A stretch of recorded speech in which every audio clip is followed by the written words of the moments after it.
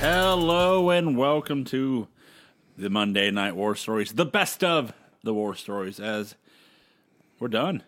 It's a wrap. We're done watching all of it. The series finale. There it is. As for this episode, we're just Did Jamie Eagle come in and cancel our ass? yes. God damn it. You know what? We got bought out by Time Warner. Are we on Netflix? Are we done? I thought we were going to be bought by Fushient. It was in the works, and then Off the we rails? didn't have a podcast platform, so they had to pull out of the deal. Jason Hervey was not happy. Damn it. Well, fuck us, I guess. I guess, but I Been a guess good run. we had a good run. We were bought by the Joe Rogan Experience. Son of a bitch. Well, then this would have definitely been my last show anyway. I am your host, Joseph Lessel. I'm alongside here with the enforcer of the Human Wrestling Database, Corey Mack. Hey. And the chosen one, Mike. Boop. Oh, Let's go. 6.5 years. 6 and a long. It's a long time. Oh, sorry, that's Andre. No, never mind. It is a long time. A lot can happen. I mean, I went from... what was I? I was a sophomore in high school when the Monday Night War stories started. And I was 21 and working at a dead-end job when it ended. I was in 3rd grade, living in Flowery Branch, Georgia. See? So what's up? I was here in Oregon. But we rewatched everything, right? Everything. Every paper. That's right? Don't get me started. I mean, most things. Most of this. We missed a couple pay-per-views in 95 because of just ignorance. But... yes, we watched every Monday night show, every Thursday night show, every Wednesday night show, Some Sundays. every Friday night show that was preempted during U.S. Open. Every Monday show that became a Thursday show. Yeah, Thursday or Thursday. Some Saturdays, if there some was a Saturday. Saturdays, Sunday ECW pay-per-views, shows, a couple ECWs. Some Shotgun Saturday nights. Joe watched all of Heat, of course. Joe's all of vaunted Sunday Night Heat. all of it. All of it. It's been a hell of a journey. It has. What's been fun about it? Everything. Fucking nothing. Oh, sorry. For me, it's one of the crazy things is knowing back then I was a WWF guy and just rewatching basically the end of how Nitro went. Because basically there was like a time period that I just I think the Finger Poker Doom was kind of the main part there, but that was just me going, all right, I'm switching over to the WWF full time and not even caring for. You weren't alone. Yeah, I know. But like I think I tuned in for the final episode the first time around. Other than that, none. Excuse me. Such a weird time frame. Excuse me. I sneezed. Damn sneeze. You guys really wanted to get your No Cell Entertainment podcast back up and running after the short run 2011 Yep. vintage. Vintage. And I found them. and we were waiting for an integral part to be available, and he had a excellent reason for not being available, and that he was waiting for a child to come into the world. Mm-hmm. So we were just waiting, and finally we said, you know what, we could always do something else besides the No Cell podcast. Yeah. Mm-hmm. But what? And I came up with the idea of the Monday Night Wars. I'll be honest, I came up with it for 2 reasons. One, they were available on the network. Mm-hmm. So I was like, well, that's easy. And 2, they're an hour apiece. I wasn't thinking long term. They're an hour apiece. You thought we'd go like 2 seasons deep? Like, yeah, we're done. We can do, that's easy to watch. Yeah. We can just do that. So that's where we landed and started. And we kept going. We got into it, and we dedicated ourselves. It expanded. Some of us more than others.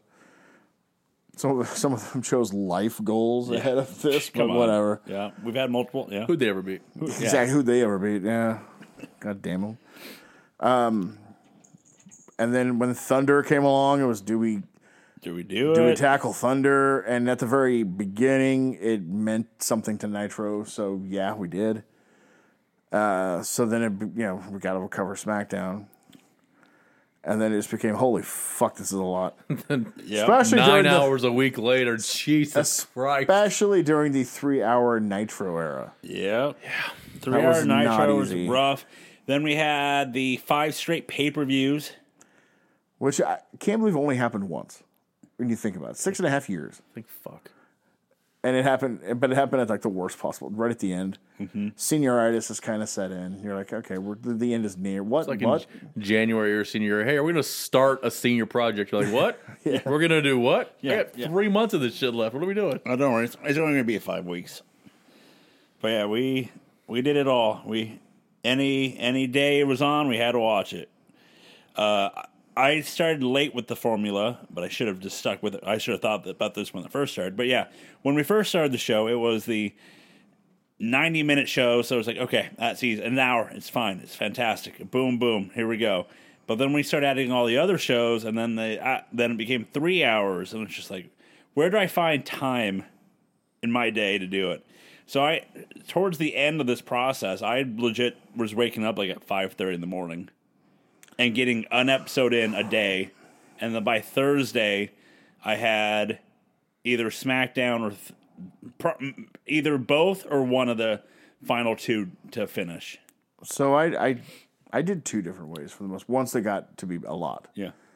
I just dedicated one day off to watching as much of it as possible because I don't do much anyway. I'm not like you guys. I don't really have a life, so I could easily spend one of my days off watching this shit. And then the last year or so, it was like, all right, well, we do this podcast on a Sunday or a Monday, so Tuesday nights Raw or Wednesday nights Nitro, and then Thursday nights, I was do one a night, and then by my weekend, I've watched it all. And I'm good to do whatever, which again was nothing because I don't do much. Yeah. I basically did what you did, Joe, but in the evening. In the evening, yeah. Watch. Starting like Wednesdays, I would wait until the shows come out or after we recorded, and then I would start the new shows. I did the Corey thing too of like 4 episodes a day, like the Mondays. I tried. I did that a couple times, and now it's just like I need a new process That's a here. lot. I would take breaks. Like I wouldn't. I was usually good with watching Raw and Nitro back to back. Yes, and then I would take a break, do Yeah. something else, watch something else, I read something, and then go to the Thunder. Yep. And most of the time, I would only do 3 in one day, and that would leave SmackDown for another day. Yeah, I would do the back to back. Like there would be sometimes I didn't take a break because I'm like I'm in the zone. I feel good. This is fine. AutoZone? Get in it. Both episodes of the Monday shows were okay, so I'm like, I think I can go into Thunder, and then I watch the Thunder, then I'm like, and I'm dead. Can I just push through it? Yeah, Thunder usually kills the will to live. Yep. Then there were some times that I've actually fell asleep that you had to go back to watch. Although I've learned it doesn't have to be boring. There were many a time I fell asleep during Raw, which was usually the better of the shows all week, and I'd fall asleep during it. Yeah, I fell asleep through a couple pay-per-views on accident. Well, not through them, but like I fell asleep during. Let me see if I can find it. I think it was Flair and Macho, 96. 6. Yeah, 96. Yeah, I fell asleep during their match, the cage match. Super Bowl 6. Yep, That's I fell asleep during that. I think it was, just, and it's like That show is not great though. yeah, and I think that was like one of the only times I kind of watched it in my bedroom because it's like I'll just lay down, watch it, it'll be fine, and then Oh, that's a dangerous. That's a dangerous play. well, it backfired. I fell asleep. And I'm like, what happened? And then I'm like, gotta go back and watch it. The final 20 minutes. I was also a stickler. I had to watch them in order they aired that week. Yep, same. Had to. I started could that never way. switch. I started that way, but I'll be honest. I'm different from you guys. Even at its height, I still loved Nitro. I'm a WWE guy, so I would watch Raw first to get it over with, and then watch Nitro. I was the stickler. Even I would start Raw or Nitro, And they'd be like, "It's Tuesday." I'm like, "All right, gotta pause it." yeah, if and it I'll was go that. back. Yeah, like it was. If it was a different time, I stuck to how it was in my head in the time frame of if Nitro's first, Nitro's gonna be first. Raw. But yeah, so it's been fun, but also sometimes hectic. I'm OCD, so I also watched Murder, She Wrote before Raw and Silk Stockings after Raw, just for clarification's sake. Bigger LaFemme Nikita guy, this guy over here.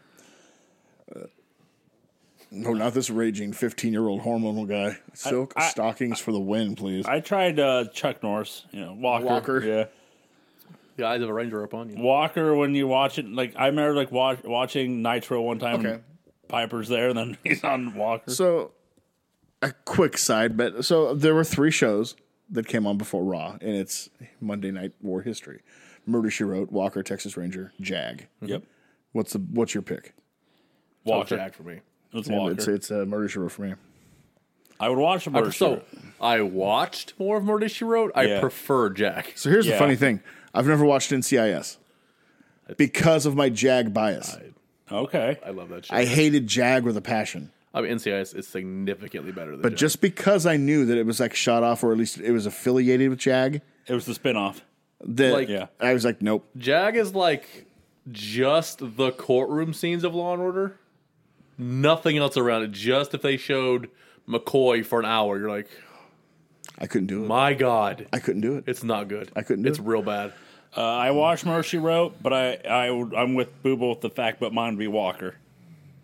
Hey, do you guys Even remember? back then, it was so Do you remember hokey, strip I couldn't poker do after it. Raw? You know, What? the strip poker game, the show after. Oh yeah, in 2000. Yep. I still go with Silk Stockings for the win on the After Raw thing. La Femme Nikita. Because Pack Blue was Sundays after Heat. Yeah. Like cops on bikes. Yeah, that's cool. Let's talk about that. Chips. Pacific Blue. Yep. Pack Blue, baby. Well, we had that running with Val when they had the Hello Ladies. Yeah, him and AC Slater going at it. But yeah, we dealt with a lot. You know, some things I haven't, like, I remember clearly from doing this with you guys. Well, let me ask you a question, Joe, because you were here. Yes. Not to exclude Mike too much, but memories of the 1995 season. Mm-hmm. So just September through December. Yeah. Do you remember anything from either show that's noteworthy? Or do you need me to like give you some Cliff Notes? Cliff Notes? Give me some Cliff, because my brain got fried after taking hosting duties, and then Like Vader no showing the first Nitro, Luger taking his place, and having that Hogan, Savage, Sting, Luger team at War Games, that's a loaded team against a bunch of jobbers. How about the Ric Flair, Arn Anderson feud that lasted like a month and a half? That ended with the so predictable Flair turning, The only person you can't trust more than Anderson is a Flair. right? How about Shawn Michaels getting jumped, depending on what week, by 1 to 15,000 people? that's one of the ones I remember clearly, because we went on a tangent about Davey how Boy Smith Davey couldn't Boy beat in the the back. seatbelt. Yep. Davey Boy couldn't beat up the seatbelt. Which, Well, of I course, If your help in a potential incident is Davey Boy Smith, you're going to lose even if he is out of the belt, you're still losing that fight. Sean, I'm coming. come on, Shawn, this fucking belt. Not even Marines. They're losing that fight to a 10-year-old Taekwondo class. This fucking belt. Fucking idiots. What about all of that leading to, of course, your man, Dean Douglas, winning the Intercontinental title by forfeit in your house 4. Then immediately losing via pinfall 10 minutes later to Razor Ramon to lose the belt. So he had a sub 1 hour title reign. It's impressive. He gets he gets it. He gets it. That's just the he's- way it What goes. does he get? It. Okay.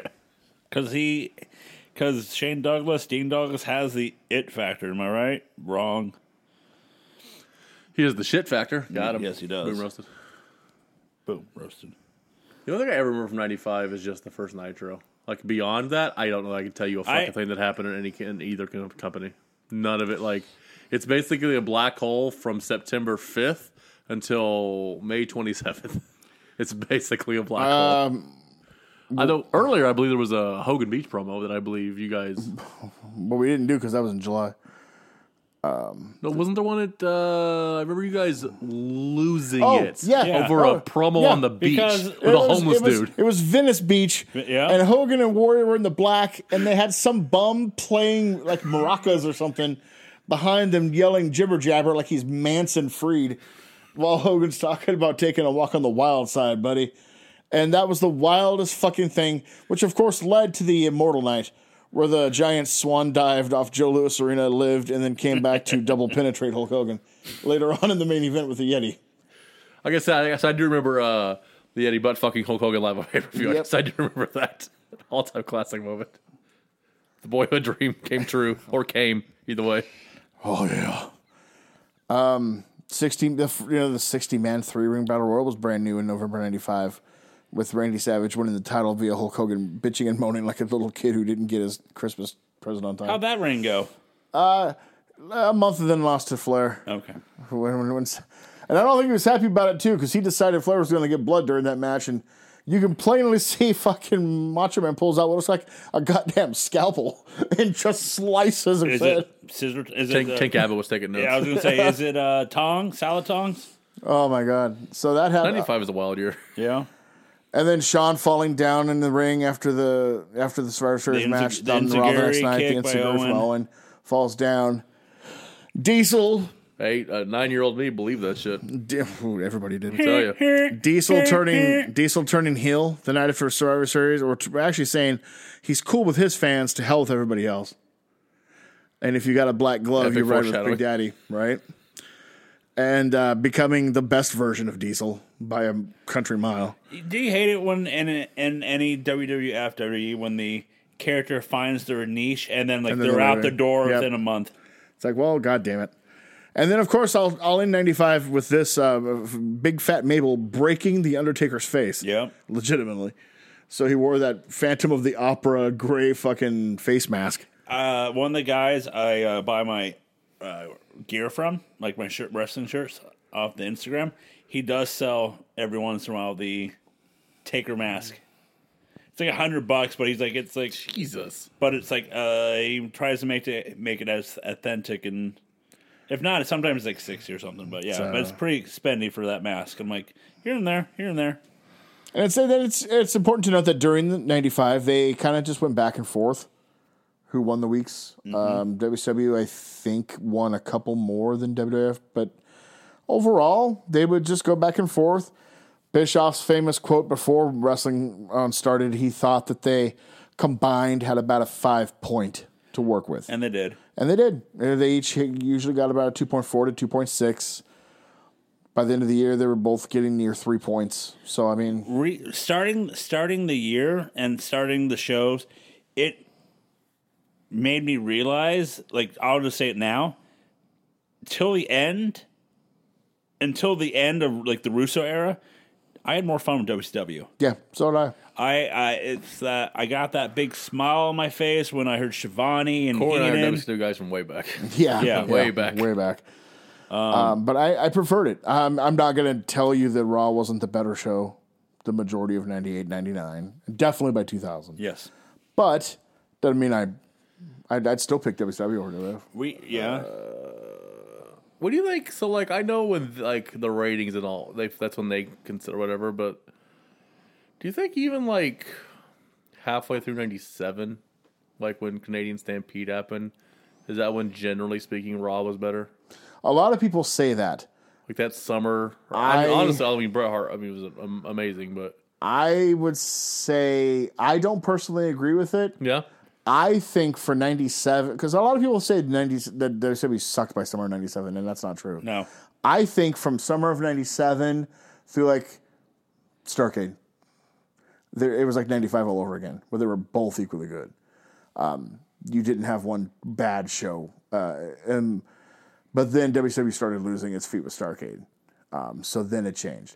But yes, WF was good again. Just because they didn't win the ratings until April 98, by the summer of 97, they were putting on really good shows. I remember listening, because I didn't come into the show until Rock Bottom 1998, which is a choice to make. Jesus Christ. Certainly what a is. terrible play for you that was. You guys trudging through some of those early Raws in 95 and 96. It was rough. 90. You were like, oh my God. Summer and fall of 96 for Raw. Which wasn't, I mean, it's their fault, but like when you're competing against the end up, like, what are you going to do? Like, you could have it a live execution, be like, that's cool, let's see what Hogan's Well, doing. They tried. Yeah. There it is. They actually tried that with the guns and Pillman and all that, and Nitro still kicked their ass. They were getting edgy, but they were also getting desperate. But they were putting on lifeless shit. I mean, yeah, you'd have one good Austin promo on Raw, but then the Sultan and the real Double J Jesse James. It's like SmackDown now. One good Roman promo and then it sucks It's afterwards. the fun thing of like going back and watching like only with a worse roster. There it is.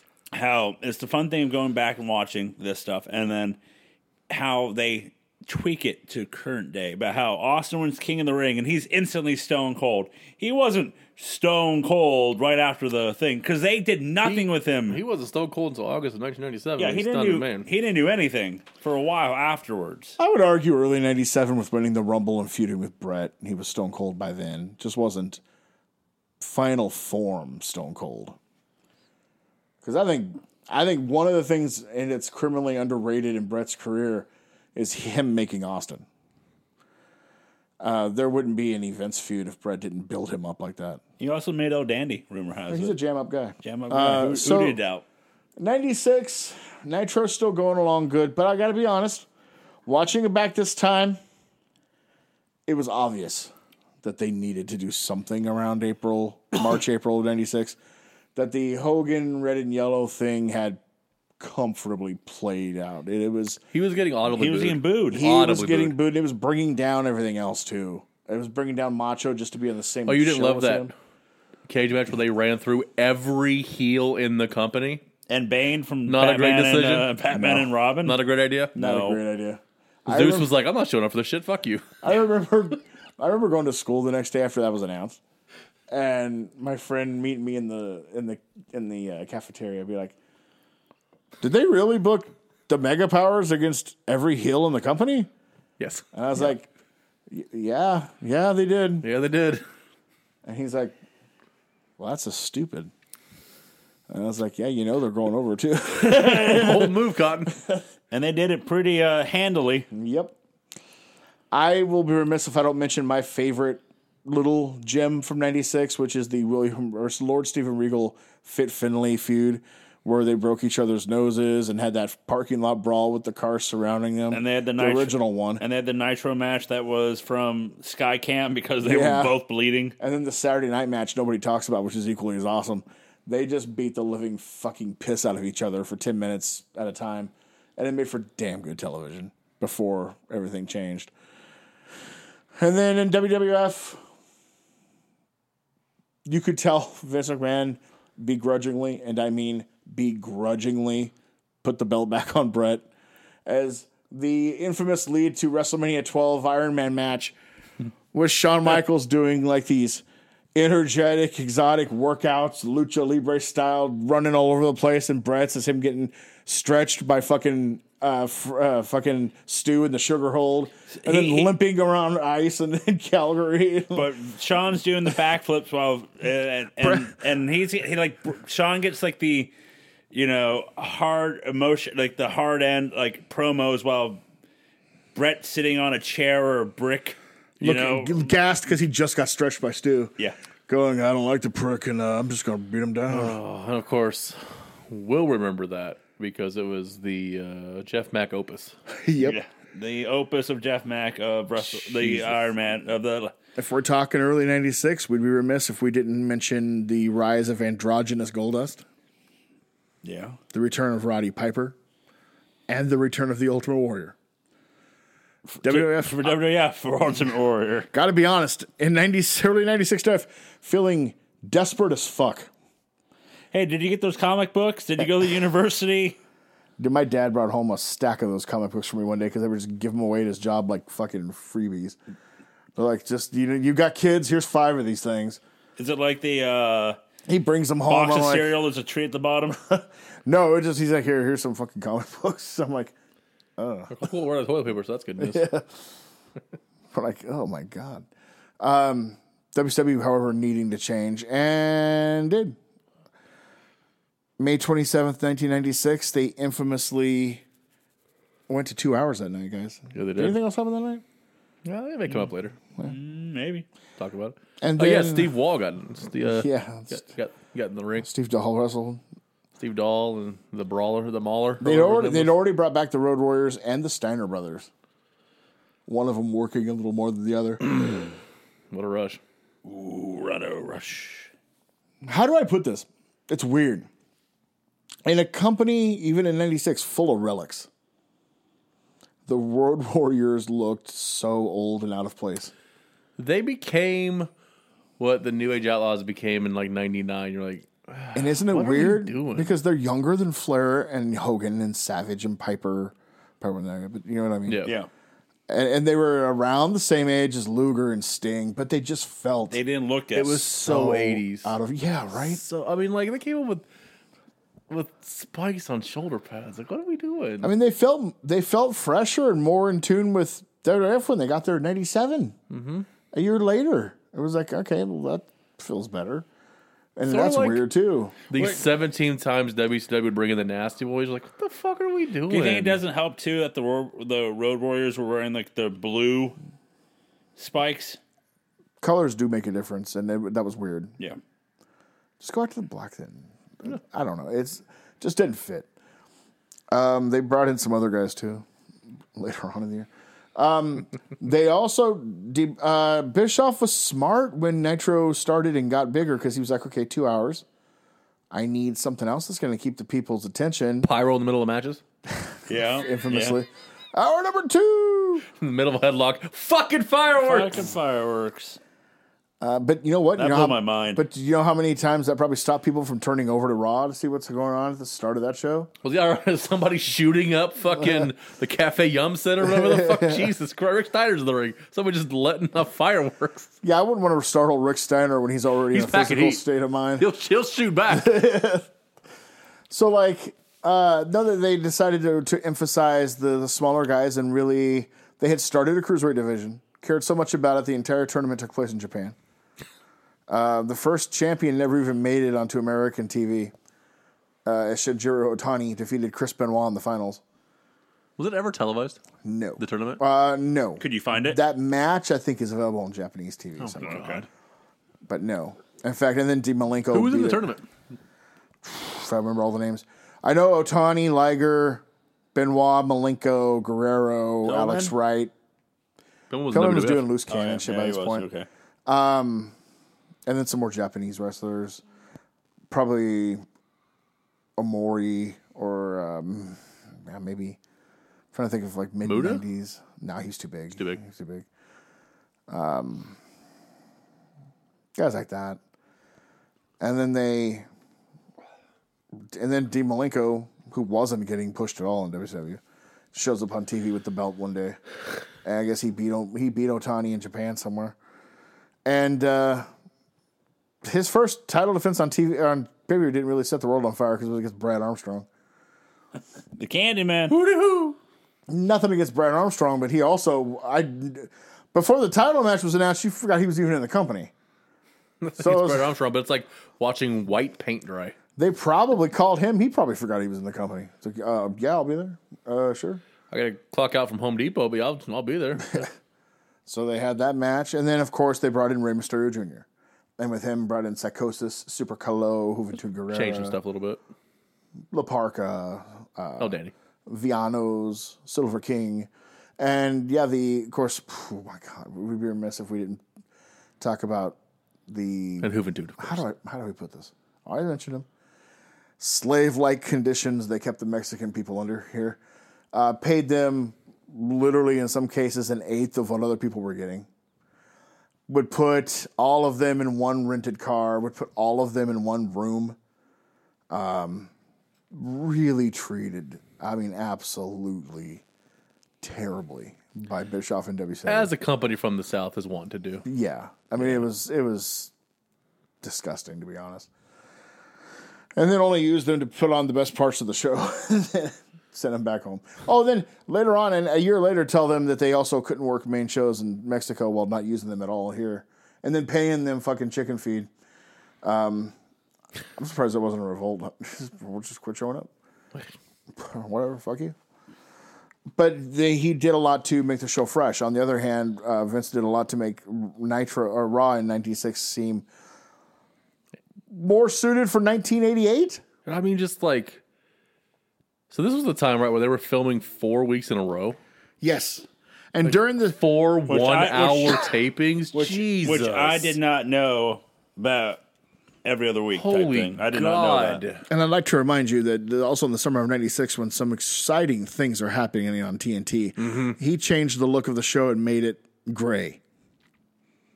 The Raw logo was gray. Everything was gray and silver. I was like, God damn, He sort of made it black and white. He lost a couple of high-quality main event workers, replaced him with Ultimate Warrior and Jake the Snake Roberts. How'd that go? As Not good, predicted. Bob. Yeah, not good.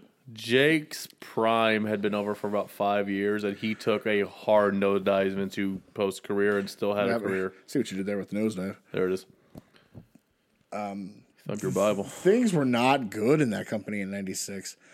They brought Vader in. Chopped a little bit, but How it had no main event heels and still fucked up Vader. Because Sean threw hissy fits. is that We got to wash his gloves, remember? the biggest blunder Of the Monday Night Era? of that Monday Night Era? So, like, neither company capitalizing and using Vader, Because even after he leaves WWF in late 98, you'd think WWE would make a play for him. and nothing. Nothing. He went back to All Japan. He went to All Japan and become a Triple Crown champion. He still had a hell of a run in How him. about that, For 2 years, right? he had a hell of a run.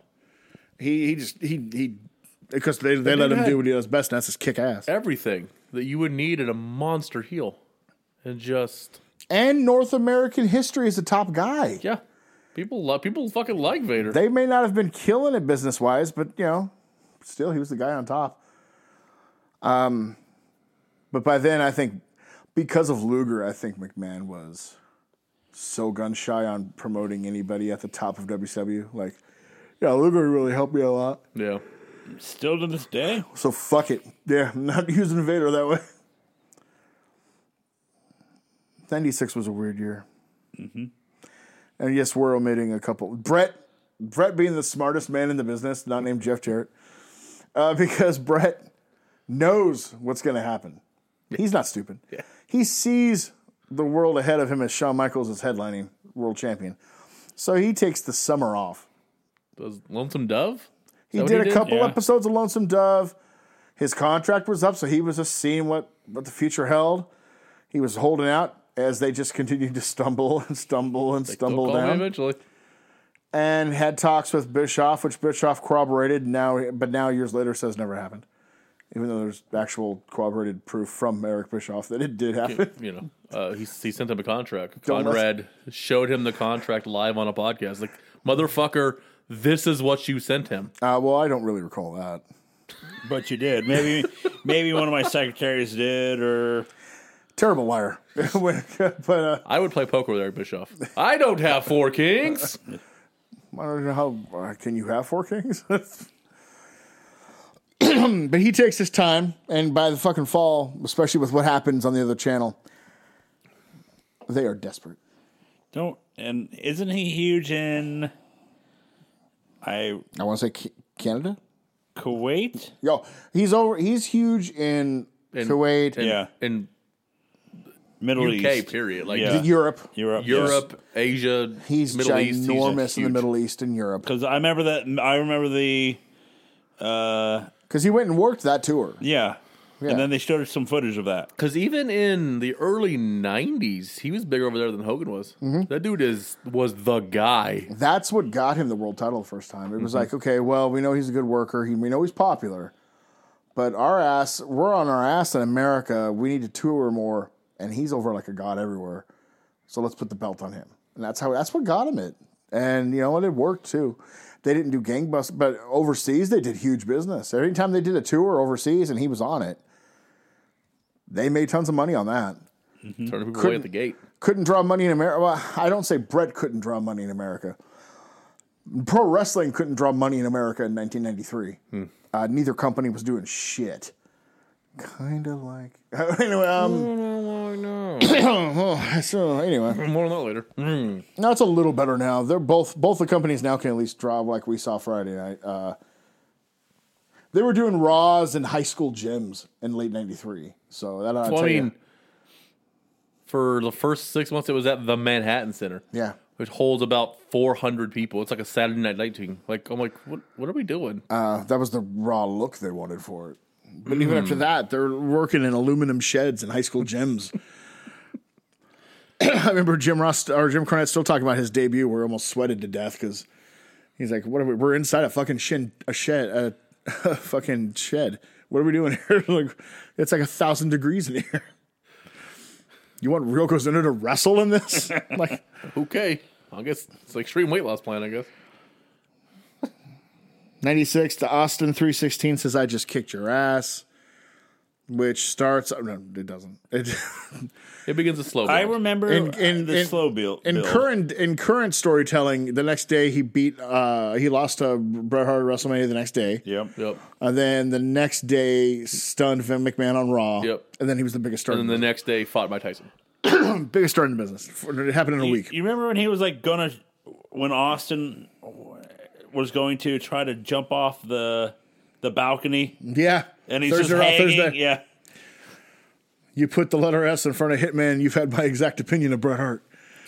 I mean, he was on fire. My favorite version of Stone Cold is from like September 96 through like May 97. It's before he becomes The man. the Stone Cold. Yeah.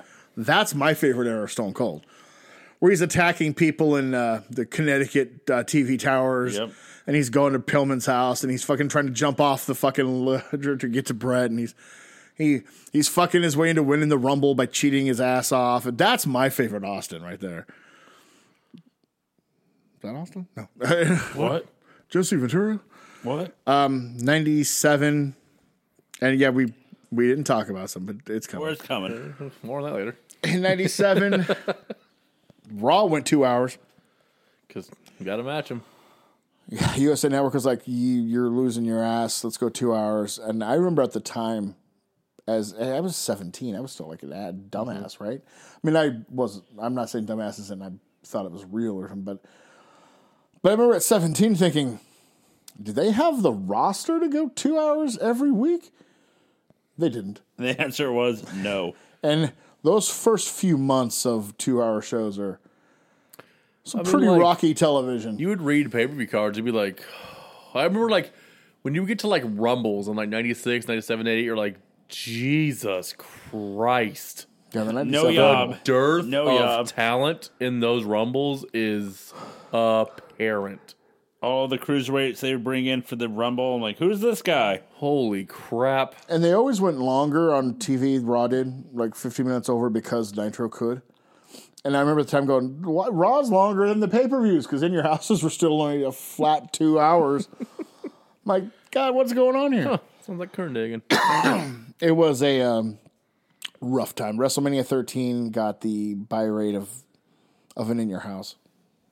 It was really, and it got annihilated by Uncensored that month on pay-per-view, which, to be fair, had a 3-team gang battle for control of the company and Dennis Rodman showing up. Which is crazy because it has what, in my opinion, is the greatest match in the history of ever. Which is nuts that almost nobody saw that fucking WrestleMania. They honestly missed the birth of Stone Cold because the double happens. That's where it happens. Because you surrounded that greatest match of all time with some of the worst fucking matches. Absolute horseshit. With one of the worst main events in WrestleMania history. Taker and Sid, right? Oh, God. You have Owen and Bulldog against Vader and Mankind for the tag belts. Which on paper doesn't sound terrible. But in In reality, execution, it's fucking god but in awful. reality, wasn't booked well or at all. They just said, "Oh, by the way, this is happening." Like out of nowhere, a team that's never teamed together is number one contender for the tag belts. That's always a good sign. Triple H and Goldust trying to bore the Chicago crowd to death in their match. And Rocky Maivia, who debuted just a couple months earlier, defending his Intercontinental title against Rikishi in a turban. And we would be remiss if we didn't level the blame on Rock, mostly Vince McMahon, for Prince Iakea getting an extended title run. That's something we didn't need. Jesus Christ. Which, we lamented happening in real time. Oh, my God. I will say this, though, and it changes fairly quickly. But for the first couple of months of their respective careers, Iake is the better worker. He might still be the better worker. But he didn't have the charisma or the it factor that Rocky would eventually grab in a couple months' time. He had $8 though, so he started out a little bit ahead of the he had $8. Not 9. No, not $9. That fucking soda. Anyways. Plus, when Vince Russo looked at Rocky, he didn't think, Prince. Well, I mean, he created The Rock. Oh, he'll tell you. Tell you all about it. He created The Rock and Stone Cold. All his idea. Yeah. Wouldn't be surprised if he somewhere hadn't said that it was his idea to turn McMahon heel. Stuff happened 97 we'll talk about later. Yeah. Stuff happened towards the end of the year.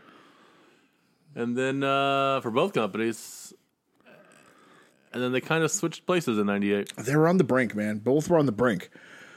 It felt in January and February of 97, it really felt like the F could just go out just any time. They were close. It was like... They were close to not being a company. And by February 98, it didn't look like WWE was going out of business, but you can tell they had started to slide. They were letting things get away from them. They were making choices. They were making bad choices. And and those choices would compound. Whereas WWF looked to be making all the right choices. They took gimmicks that weren't working, like Rocky Maivia, and made him The Rock. Triple H had quit being a peppy, a snooty, like rich kid. Connecticut rich kid and became a degenerate. Kane had debuted. He had retarded powers. Mankind had become everybody's best friend. Things were going, Taker apparently had been to prison because he had the tear tat on his face. Wait, so you disappeared for 4 months, did a bid for murder, and are out? Apparently. Those 4 months. Okay. 4 months changed a man. If you say so. But isn't it amazing if you think about it? In 98, WWF has a shit roster. Yeah. If you really look at it. If you take away everybody we just mentioned. They made chicken salad out of just bowls of chicken shit. We named everybody worth a damn except for Ken Shamrock. The New Age Outlaws. And the New Age Outlaws. Yeah. Other than that. Because Sean leaves. He's gone by April. He's gone. And Owen. And Owen. Other than that, there's nothing on that bone. Remember yet, good TV week. Remember when Owen had the run of, hey, why is this guy not the main eventer? Then they drop him down to one. Well, because they decided he wasn't worthy of the main event spot, so let's trade with Hunter.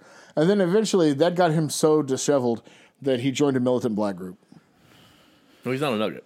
No. I'm not a Nugget.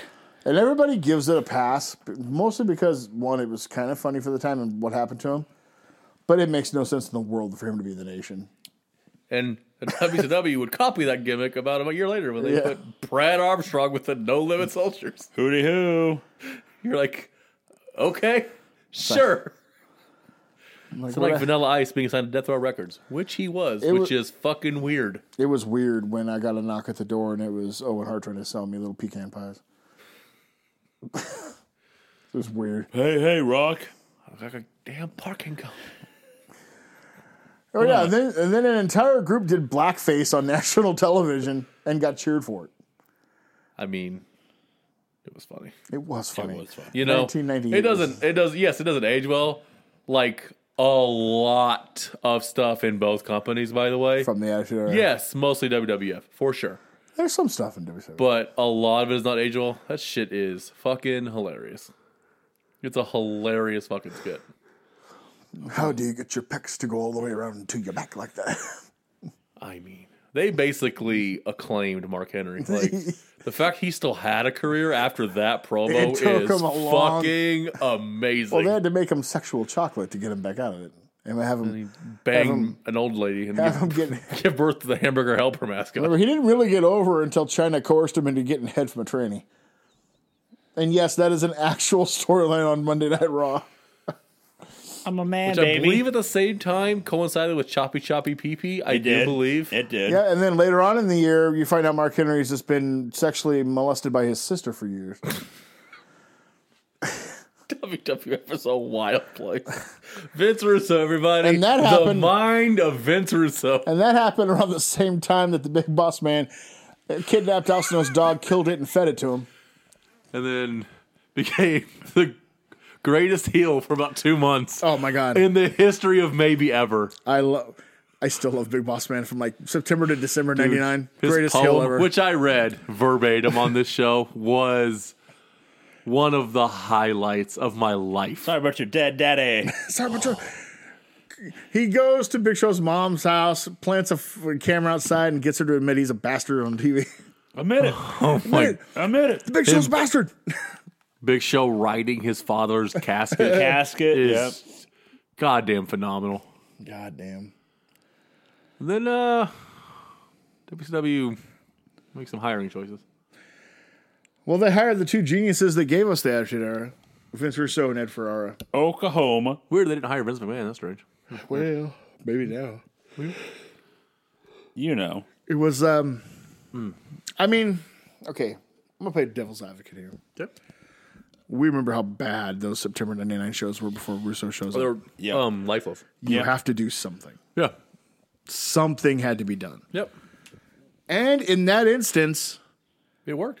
if somebody who, whether it's deserved or not, has been given credit by multiple people in the wrestling world for the ratings resurgence, He had a hand in it. It did, yeah. How do you not take that chance, right? It worked for them and it worked for us. You know, it became apparent quickly it wasn't going to work, and when he left in January, you should have just fired him for good. But that's not how it worked. Yeah. Russo gave us.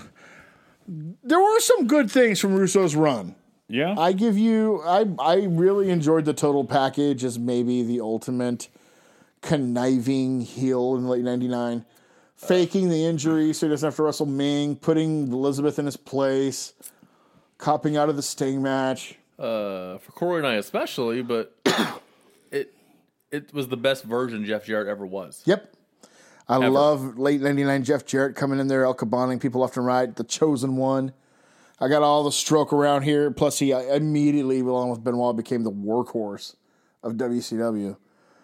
And it's so cool to hate Jeff Jarrett.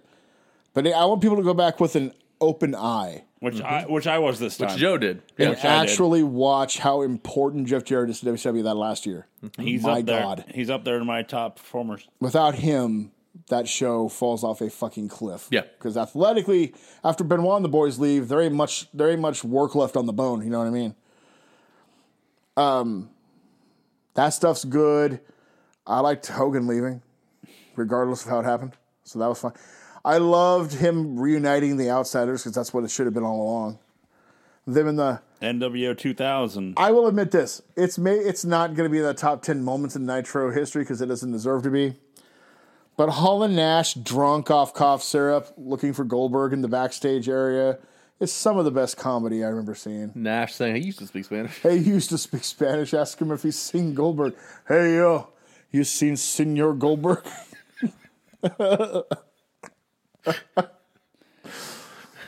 Putting on the lucha masks, and Matt Nash can't even get his past his nose. Remember when Eddie was interrogating the luchadors? Eddie accused the luchadors of stealing his wallet. Yep. And he made Everybody Doug Dillinger line them up and make them take their masks off to him to see who it was. And it was Psychosis. Put it back on. Whoa, you're ugly as hell, pal. Put it back on.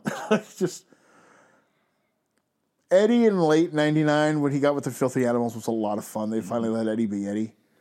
And that's the version of Eddie that actually you can see Latino heat in the Filthy Animals Eddie. It would just take a couple more years to get there.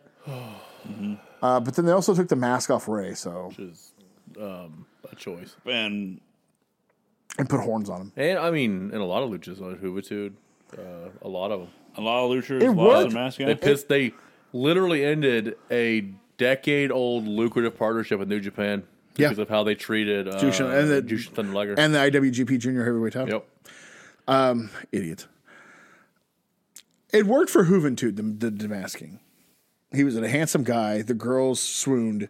I have that in It my. worked for him. I have that in my ended one worst night. stuff. I have that in my worst stuff. Bring up. It hurt every other guy, Yeah. but it helped Hoovy. In fact, he got way more over Yeah. once they took the mask Well, he off. could see, so he didn't almost kill himself. That's the time. Jesus, some of those masked Hoovy matches are scary as shit. You're like, depth perception definitely off. Raw was killing it. McMahon Austin was everything. But here's the point where it's tough to talk about stuff because so much of the top 10 list is from this era. Yep. So why don't we just go to something else? And we'll come back. Okay. I have some stuff written down. Joe, feel free to I got. to pontificate. Okay. Thanks, Joe. That was great. Thank you. Back in the day, we had to watch for a bit a Master P, Kiss Demon, West Texas Rednecks, and WCW. Now, hold on. We got to. Hold on. Are you about to shit on Rap is Crap? Because I'm No. gonna stand for that. I enjoyed that. Well, shit on Master P, though. Yeah, Master P and the Hooty hoo. special main event, Kiss Demon. Shout out to C Murder. Don't forget Swole and BA. And 4x4. That is the biggest human being I've ever seen in my motherfucking life. It's ridiculous. Holy shit. I also have like Sting on fire, Sting being attacked by a dog in one night and a couple nights, and Sting getting thrown off the top Titantron, and then Puts brown and looks good all over Sting. A Rottweiler. Sting is the most company man in the history of wrestling. Right. They literally did anything to him, and he was like, sounds good. Sure, that'll work. You know why? Because each one was accompanied by 4 months off. There it is. you I know, didn't do say what? he wasn't selfish. You want to do what? How much time? we also got a lot of Look at this colonial, we got to move. Booble's favorite Battle Dome. Oh Them my showing God. up for The fact that you fuckers didn't know it was real, and I Cup was of like, coffee. well, fucker, I remember watching this shit. I don't even live. remember it. I told you I remember it because the one time I watched it, a Sid injury happened. I didn't know, but I loved Battle Dome. I may have known about it at the time, and Shout out it's to T something. Money. And it's something I just forgot. But when it came around this time, I was like, "What the fuck is this?" And then the Sid injury happened, and then that was the one thing I was You're just truly. gonna say my number one moment? That's rude. I know. I apologize. Dare you? I have a lot of things, so I'm trying to figure out which not to say. We have the wall from Forever. Brother, it's the wall. You're like, Is that? if you say so. I'll take your word for it, I think Hogan. we're, It's a camera shot to a building literally half a mile away. You're like, okay, I guess. Hogan must have had that Hulk-a-LASIK. Let's just consider some dude on a roof as the wall. got Corey. You remember Kidman's 3 Stages of Hell, and Malenko slides out instantly. He's like, "Oh, that's it for him." And the ref's like, Damn, ding, ding, ding. hate to see it. Let's just say Malenko's mind was on other things, as that was the night he quit the company. Him and 3 other people. The most infamous week in WCW history, and that's saying something. The All right, week leading all- up to Sold Out 2000. I have it written down. I don't know if you guys know this, but I guess MIA was the work horses of WCW for a time. I almost threw something through the screen when he said that in that promo. I was like, "You must be out your fucking mind." Yeah, because I'm sure he's not going to come up again. The baffling, like, superhero push of Hugh Morris is mind blowing. When Goldberg comes out and goes, "You're the man," Like, it's like, fuck and off. I'm not advocating that Jim Duggan should have gotten the spot in 1999, but they gave him the Jim Duggan You push. should have gone. And I'm like, what? He's not Jim Duggan. What are we doing? I think they started it as a joke because they would say huge erection. Yep. And then when that was played out, they were just like, "Well, we can't admit it was a flop, so we have to keep this going, right?" And then they're like, "I guess." He was like the locker room leader. Like, oh my God. Found out later on in WWE that's not true. What else do I have that we can try to work around? Scott Hall being drunk. Let's call this Scott Hall being drunk / Road Warrior Hawk on drugs. We're gonna work some shoots here. Let's do those storylines at the same time on the two companies. Let's have Draws climb up the Titantron and push Hawk off. Attempted murder. That one traumatized me as a child the first time. Attempted murder on TV. Okay.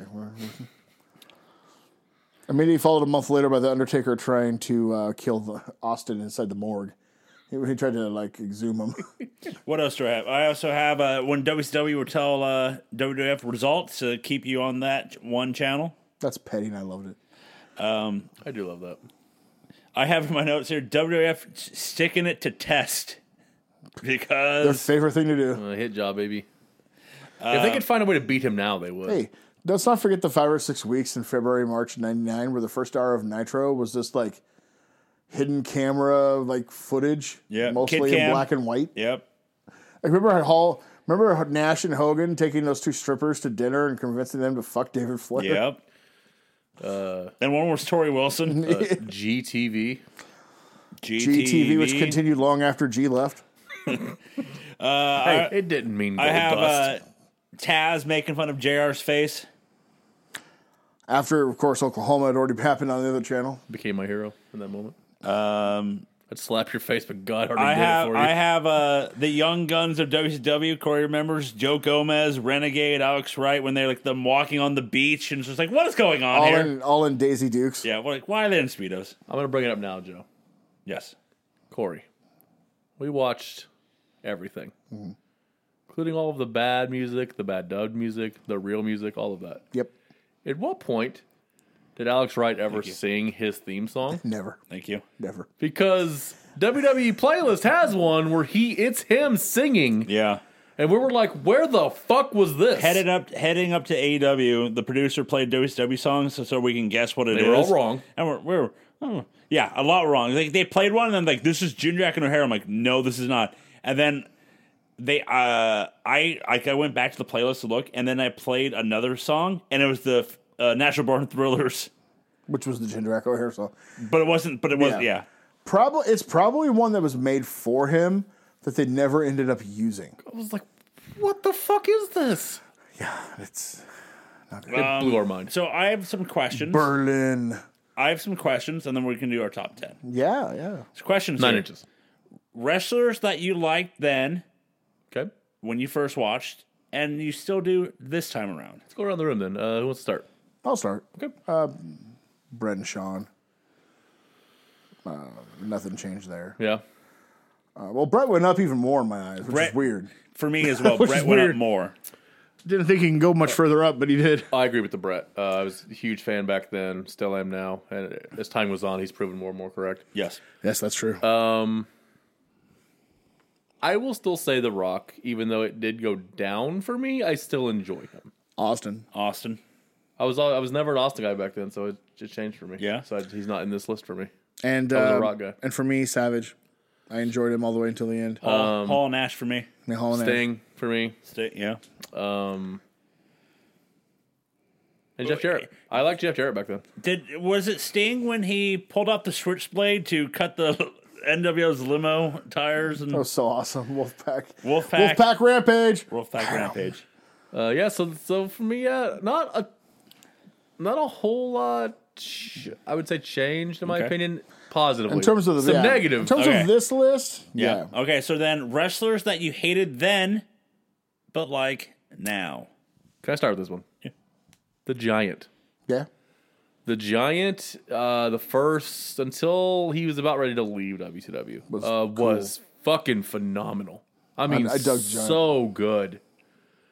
Because back then, like as a kid, the monster truck thing worked for me, but like as an adult, you're like, what are we doing? This is he plummeted off an arena, and he just walks in. Still comes back to What are we doing? But the Giant was phenomenal for me. I got such an appreciation this time for watching Owen Hart. Yes. I never, I was supposed to hate Owen Hart, so I guess that's kind of what it was. But just watching him now was just like, oh my God, was he so good. I agree with you completely. I'm almost on the other end of it, though. I was a big Owen Hart fan then. He didn't go down in my eyes, but it didn't go up either. Yeah, he saved this. He saved this the course of the ship. Number one for me, Jeff Jarrett, because he played the role so nice. But watching it this time with an open mind, I'm like, this guy gets it. Oh, Like, he's so this good. guy fucking gets it. I told my kid Friday night, I'm like, you didn't appreciate it now, but 10 years from now, you're going to appreciate you got to see Jeff Jarrett live. Just to see it, how professional wrestling should be done. Shut the fuck up. He was so great. And that. although I was a big Jeff Jarrett fan then, though, because of Memphis. So I liked Jeff Jarrett. I will say he still rose in my eyes this time. He was even better than I liked him then. He's even better now. So he went up. Bret Hart went up. Brett. Yep. Should have been possible. Who else I did not like then that I'm fond of now? Jarrett's like my overall number one. Scott Steiner for me. Oh, yeah. I love the Steiner brothers. Steiners. But yeah, Big Papa I'll Pump. agree with that. I always liked the Steiners. I was definitely more of a Rick guy when I was younger. Same. For the some barking, re- it was for stupid. some- yeah, As a kid, it's yeah. awesome. But watching Big Papa Pump especially is it's so good. He got it, too. How to be a So hit boy. good. But no, Scott was number one. Like, Oh, you know who went down for me? And I wasn't a fan back then. Goldberg. Yep. Because my next question was Goldberg went down for me. the next one was wrestlers you liked then, but fell down this Goldberg time. for me. Goldberg went down, and I wasn't a huge fan back then. Yep. But he went down. He just wasn't. Goldberg. And He then didn't seem like that big of a deal. I got three teams for you: Yeah. the Hardys and Dudleys. I I think would go with the Dudleys. The other two I'm still fine with. I think I just got so tired of them together. Yeah. But I would go with the Dudleys. Dudleys And for sure. I mean, Jesus. Don't even get me started. Is the one guy here who loved TNA. I have to deal with Team 3D too for fucking forever. Christ almighty. So the Dudleys, Goldberg. I'm trying to think who else went down. DDP didn't go down. He kind of stayed flat. DDP for me. Fuck that dumb loser. Oh my God. He kind of remained flat for me. I liked him a lot as a kid. See, I just thought he was okay as a kid. Dude. Fuck that dude. Oh, another guy that went up for me: Triple H. Triple H. For he was always there for me. He was always pretty up for me. But you know who did? Canyon. Canyon, yes. Yes, Canyon he went did. up a lot.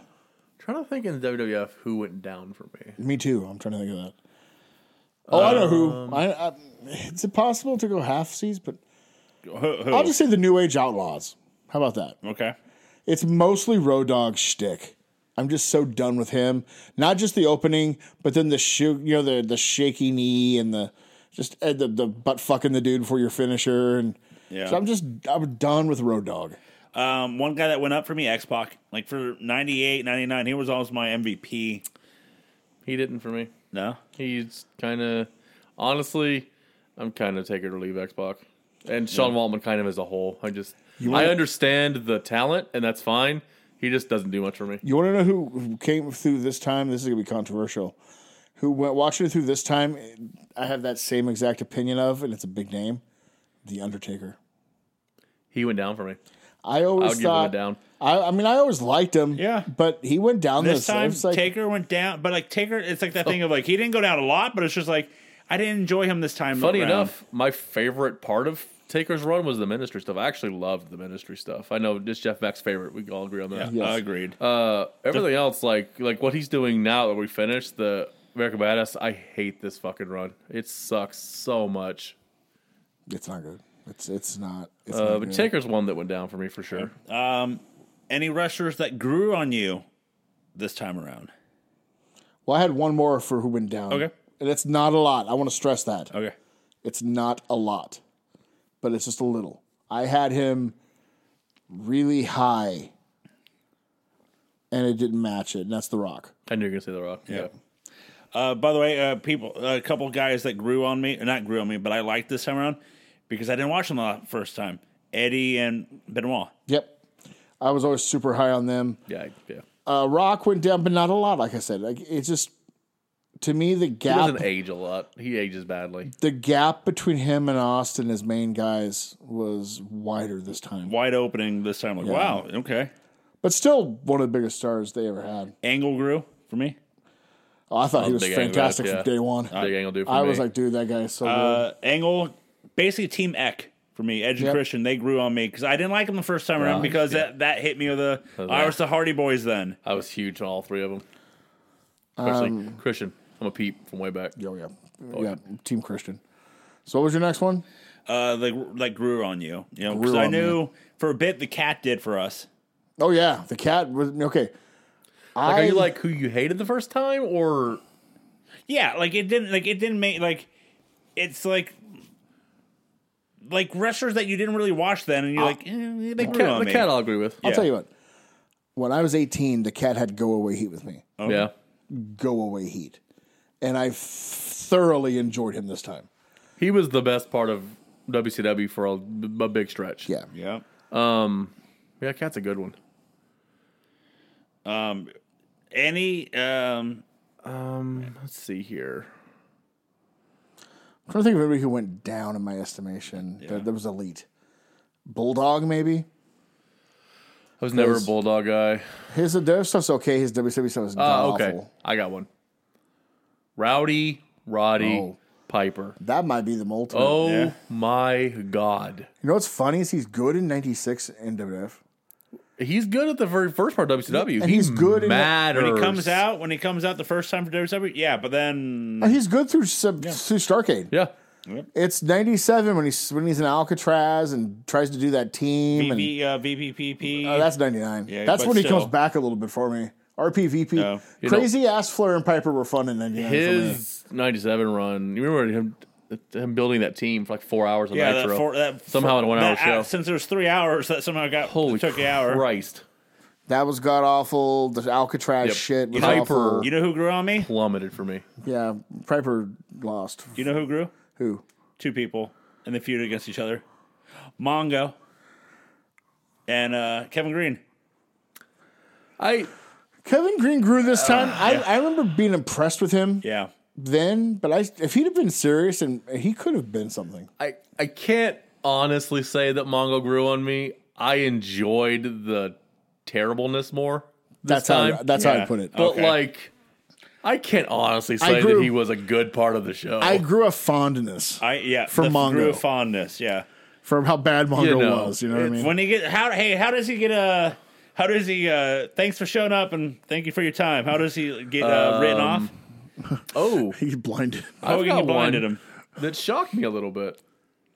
I'm not terribly down on this person, but I'm not as high, and then I'll parlay Okay. to someone who went up for me. Got it. Lita went down for me a little bit. Trish went Way way up. up for me. Tori. I was always a Lita guy over Trish, and I'm like, I don't know that I was correct in that assessment. I think you weren't. I think you're right now. Tor. I mean, Lita's nothing to scoff And at. Tori. And Tori's she's I mean, fun. I was never down. I was always up for Tori, if you know what I'm talking about. But Trish, yeah, I'm Trish, yeah, Team Trish. Another one I have is I asked because I wrote down is theme songs. Real quickly, I have one more guy. Okay. One more guy. I ironically, it's kind of like Mongo. Okay. Okay. I ironically was fond of this version of his character, Marvelous Mark Marrow, the jealous son of a bitch who shacks up with Jackie and tries to fuck Sable over. Yeah. He's inept. He can't ever do it right. I like that. I'm not saying I want to watch it all. Yeah. But I've grown a fondness for it, much like Mongo. Okay. I have one that's like that. And I'm going to shout out to the Savior. He's never going to listen to this, so he's not going to hear it. That's fine. Until the last year, big disco guy. No one else, sort of like Goldust, could have made that character work. He committed so hard to that character Being a dumbass. that it worked. And he's still living it now. I got such perverse enjoyment out of disco. I got Especially when he started like translating Conan. Let me speak Let on me this. speak on this. And then I'll still never forget that gimmick where everybody's on the outside of the GM's door waiting to see if they can get Disco fired. Was a shoot, brother. His contract's ironclad, guys. 50 people. God damn it. We had any luck? Nope. Damn it. Oh. I like staying on this for a while. Yeah. I always appreciated him, but being older and getting to watch, more importantly, listen, Bobby the Brain Heenan. Bobby. yeah. Oh my God. It cements how he is just the greatest ever. He's the greatest manager, the greatest color commentator. There's nobody Yeah, better. no, Bobby's in a class Just of his own. period. Even drunk, he's still better than most of the people on WWE commentary. And also, it firmly locked in. I will grant JR is the GOAT. That's fine. But it firmly locked in how I prefer Shivani. Yes. I would much rather listen to Shivani than JR. God, I love Shivani. Shivani, yeah. Even these days, I would much rather hear Shivani than JR. Especially these days. And you know what? He's no Bobby Heenan, and he couldn't take his place ever. But Madden, I Madden enjoyed Madden. Madden grew on He me. grew on me. Madden brought some needed energy to that show. Much needed. It was chaos. Fucking chaos. Hudson was good. He grew on me too. Can you imagine anybody trying to make sense of New Blood era as a heel commentator? You know who I would have loved Madden? is Hudson and Madden as a team. That would have been good. Do you think Hudson Madison would have been like a more, I would say this, a rated R version of Heenan and Gorilla? Because Gorilla, he's going to tell him to stop. Actually, I think it's an know updated what I mean? version of JR and King. Or yeah. I have a third one. It's in the future, but I think they would have been a forerunner and a dirtier forerunner to Tenay and Don West in TNA. R.I.P. Don West. Yeah, that's how I look at them. But yeah. What else? I have a weird one. Yeah. Can't call them a person because it's not the WCW set. I have that in my thing here. Oh, The original Nitro God, set. the original Nitro set That's a goat set. is so okay. Side topic here: is it the GOAT set? Out of the sets we have, just in this I era. mean, Oh. all of time. TV, All time? pay-per-views. Is it the GOAT set? See, to me, it's a 2-horse race. Okay. And I'm trying to figure out in my head which. What's the second one? What's the other one? It's the SmackDown Fist set. I love that set too. That's a fucking great set. Yeah. To me, it's those two. And it's which one. God, that's a great That could set. change on what day it is, to be honest. Well, let's just say this. In this time frame that we've just watched. Oh, yeah, in this time frame, number one. blows it away. And there's nothing better in this time frame. No. I think the only individual set that might compete is Halloween Havoc with the giant pumpkins and shit. I love that shit. The Bash the Beach. Bash of the Beach ones. I miss those. But the Nitro, the original Nitro set, oh man. It was perfect. Because we got that. You had for Raw's the Raw logo. There's the Raw logo. Yeah, in the the middle Raw, of they the would road. come out Yeah. from behind the R. I didn't Yeah. hate that one. I didn't It was mind all that right. one. It was all right. And then we went Titantron. It's boring now. And then The first Titantron was truly horrific, though. They couldn't light it right. You couldn't see anything on terrible. it. It took them about a month to figure that shit out. well, you know how they do things in wrestling is how they destroy the set because of something, and then which DDP couldn't do. Nitro set was too sturdy to fucking ruin. They were They trying. tried. When Hulk Hogan could barely tip over a W. Yeah, Like- and then how does WWF do theirs? We're gonna push a Hawk off the top. That's We're how gonna we're shove gonna. Hawk off the top. We'll have Rhino gore Jericho through the SmackDown video. Question for you guys. Which opening did you like more? Okay, so everybody is gonna say Because the Raw's initial War Nitro opening. was good. I like the initial yeah. Nitro, But with the city Raw scapes. caught up. The one where they feel like they're in the junkyard and When shit. the junkyard Yeah. fighting, That's Austin's walking by the fucking fires. great Austin's opening. walking by the fire. There's like fucking pit bulls running. That's a and great opening. Bret Hart's still wrestling in the ring in '99 in WWF because they didn't. But that's a great opening. It is. Yeah. The So of the SmackDown one two, too. what- The SmackDown one. When they goes And and then then you got The Rock breathing, As and they- then Kane poked the pyro. It's third for me. yeah. I would say the Raw one's the GOAT, Yeah. But I'll put Then Nitro, Nitro, too, and then I'll put and SmackDown. then SmackDown. And to be honest, I have a soft spot for the Thunder one, where like pieces of the Hollywood sign fly out, Yeah. and it's the guys, and That's not bad either. I hated the newer ones because it's like this didn't try. doesn't fit with WCW. They Well, also, didn't they just try. kept. They had people on there who weren't on the show for like 9 months. Yeah. That too. Like Tank Abbott was in the opening until like the last 2 months of Thunder. Are those salad tongs he's holding, or he's just gonna Yes. put the knife to? So what was next? Theme songs? Yeah, the theme song. Oh, well. Mine's well documented. I think the greatest theme song of all time is the NWO theme, so.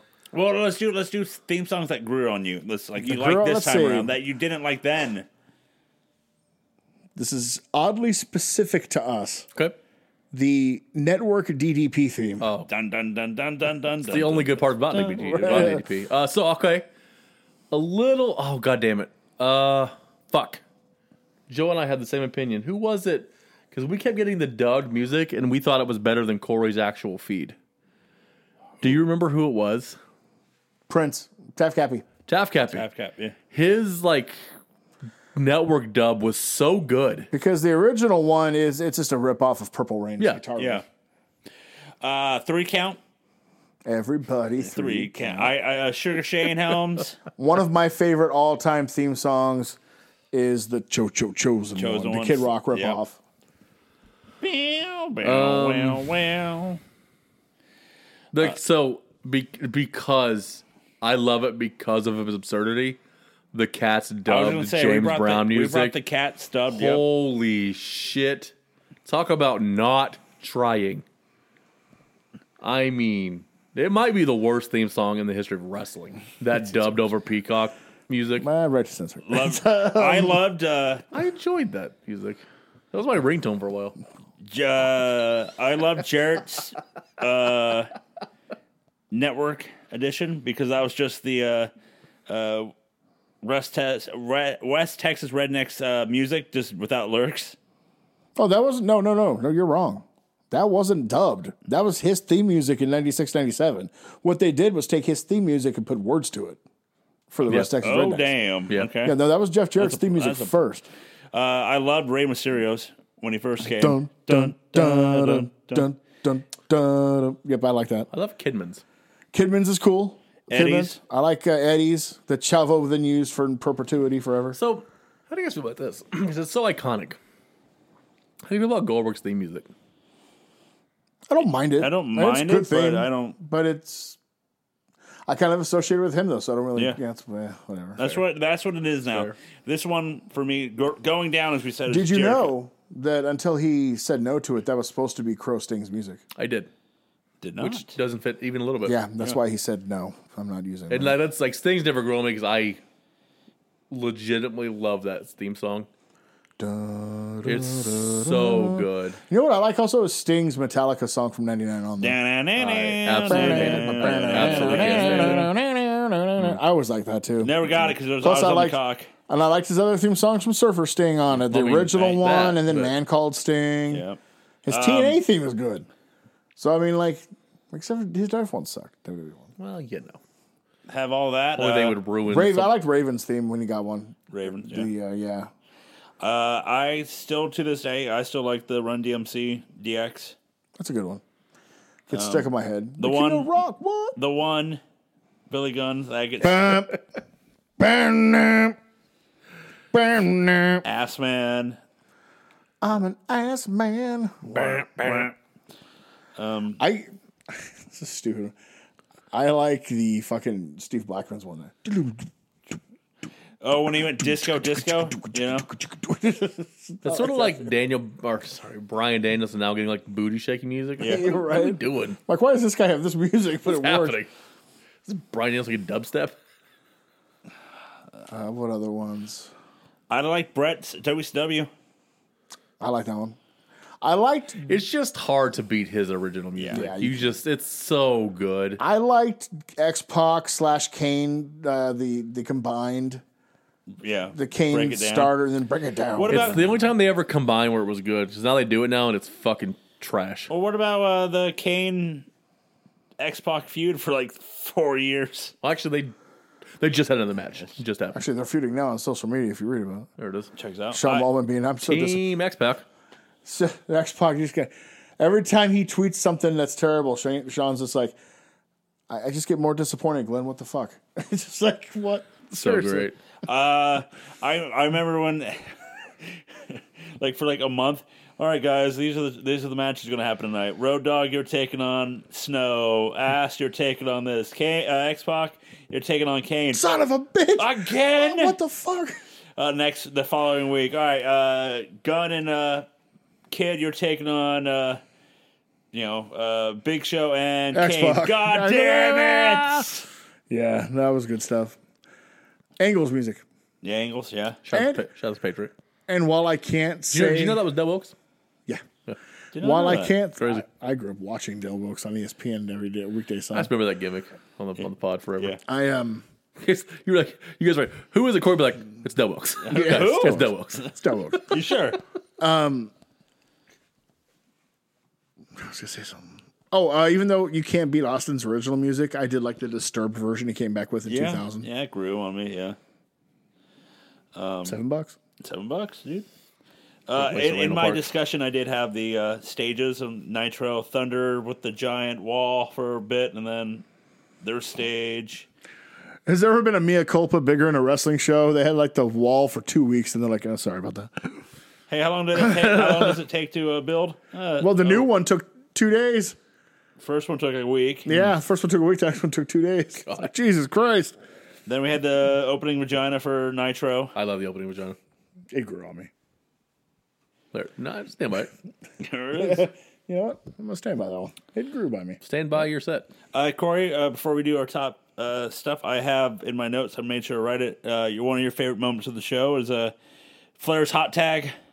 Made sure to write that one down. Fucking Flair's hot tag. Remember? It's an talked about last 8-man week. tag. It's an 8-man tag in '96. It's the Horsemen against the Dungeon of Doom.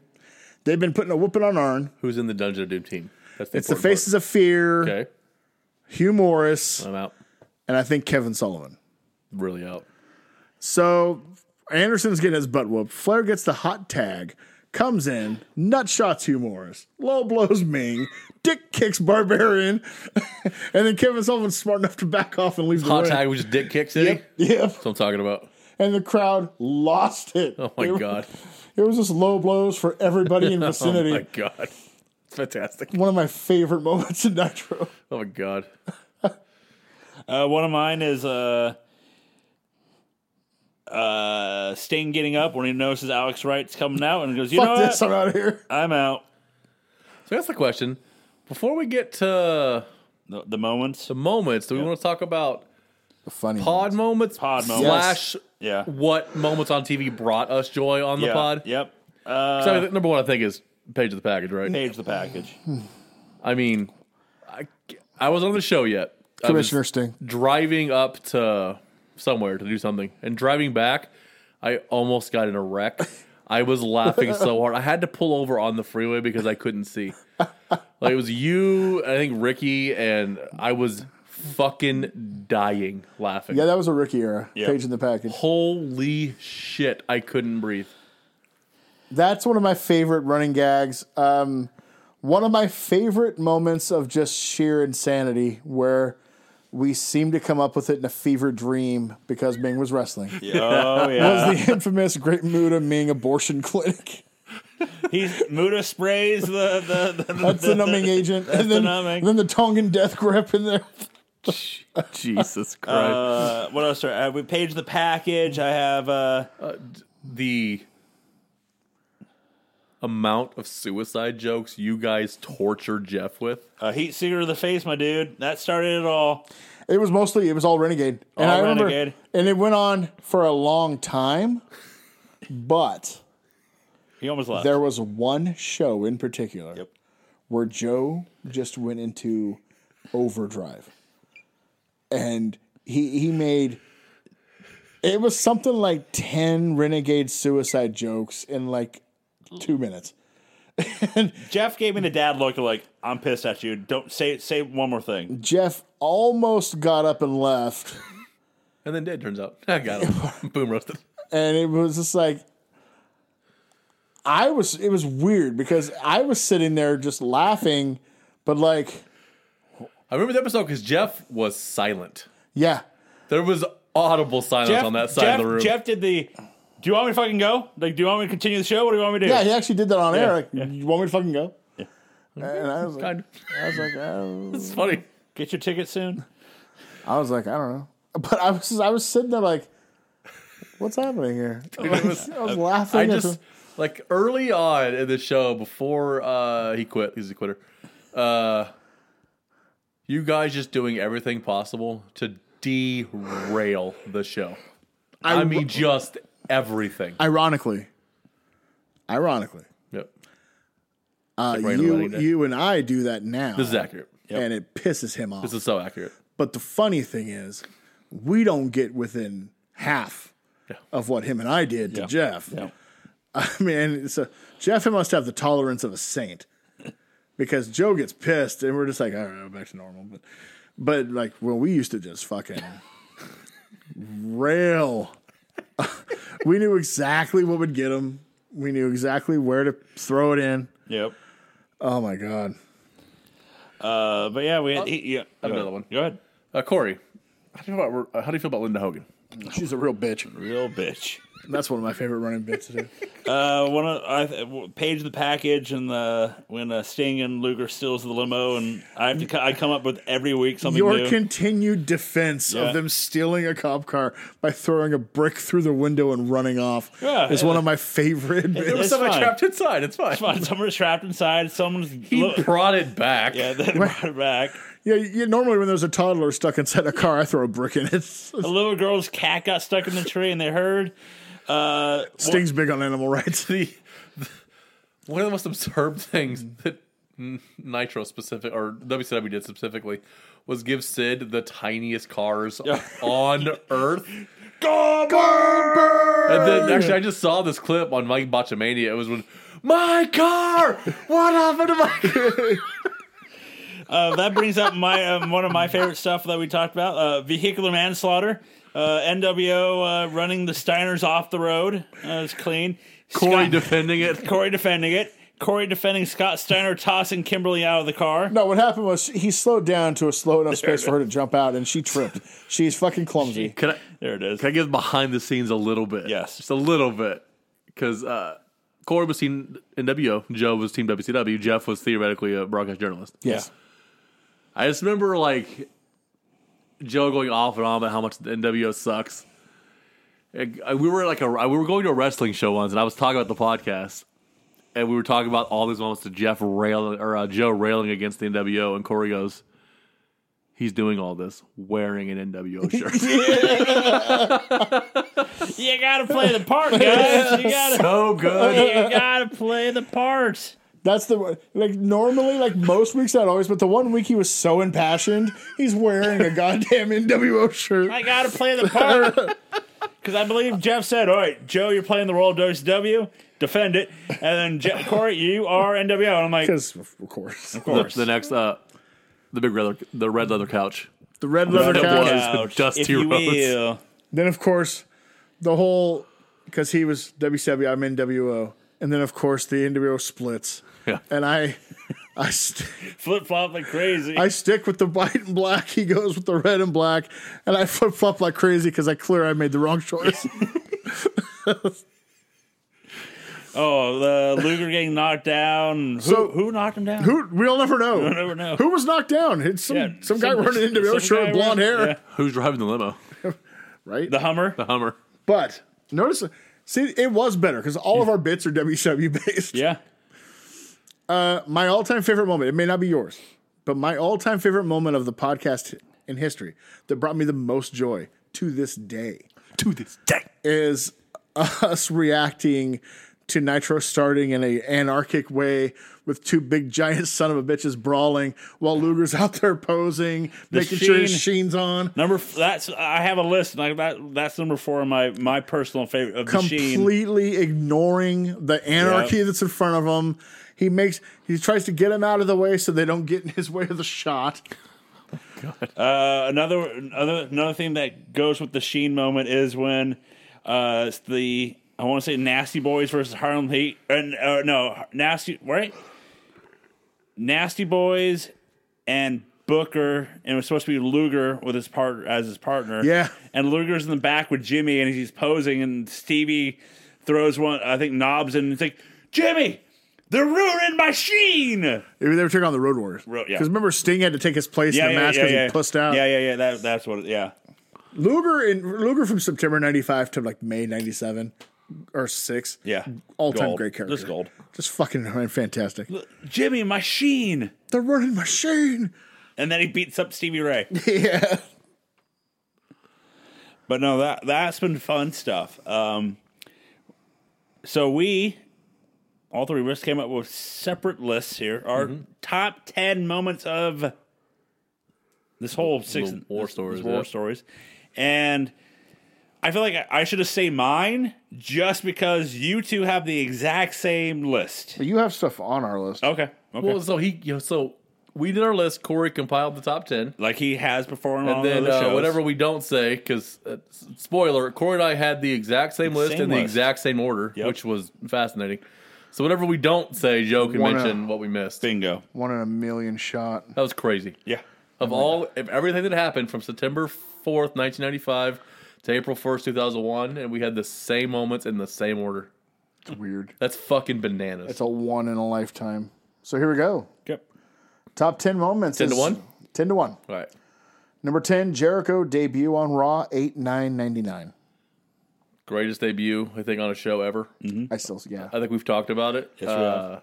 Because the build-up to that moment was so big. We were all huge fans of his in WCW. I mean, Oh, yeah. huge Jericho guys. I remember reading his article in WCW Magazine. Like, if it wasn't for the fact that I lost, I would have won. What the hell's a Juventud? And the fact that they had enough confidence in him to go verbally with The Rock, which most people don't get that option. And the thing that, He sort of won that first night. and the thing that they did, there were signs in the crowd. They didn't show it. They were really good at hiding them. Did you know back then live that it was going to be Jericho?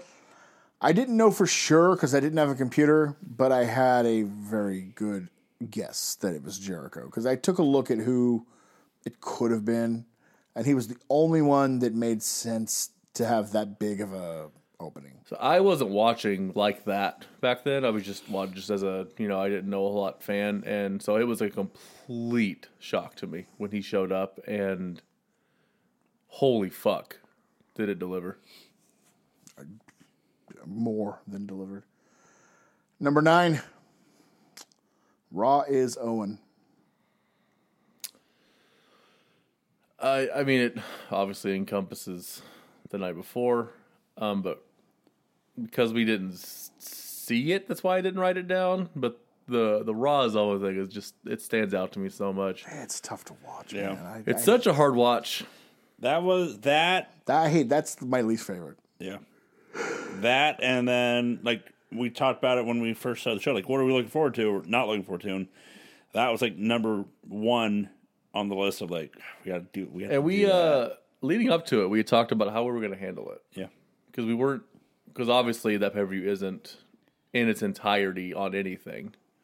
I think we made the right decision. I do too. I think so, too. Where you guys watched the Peacock, and I watched the actual original airing.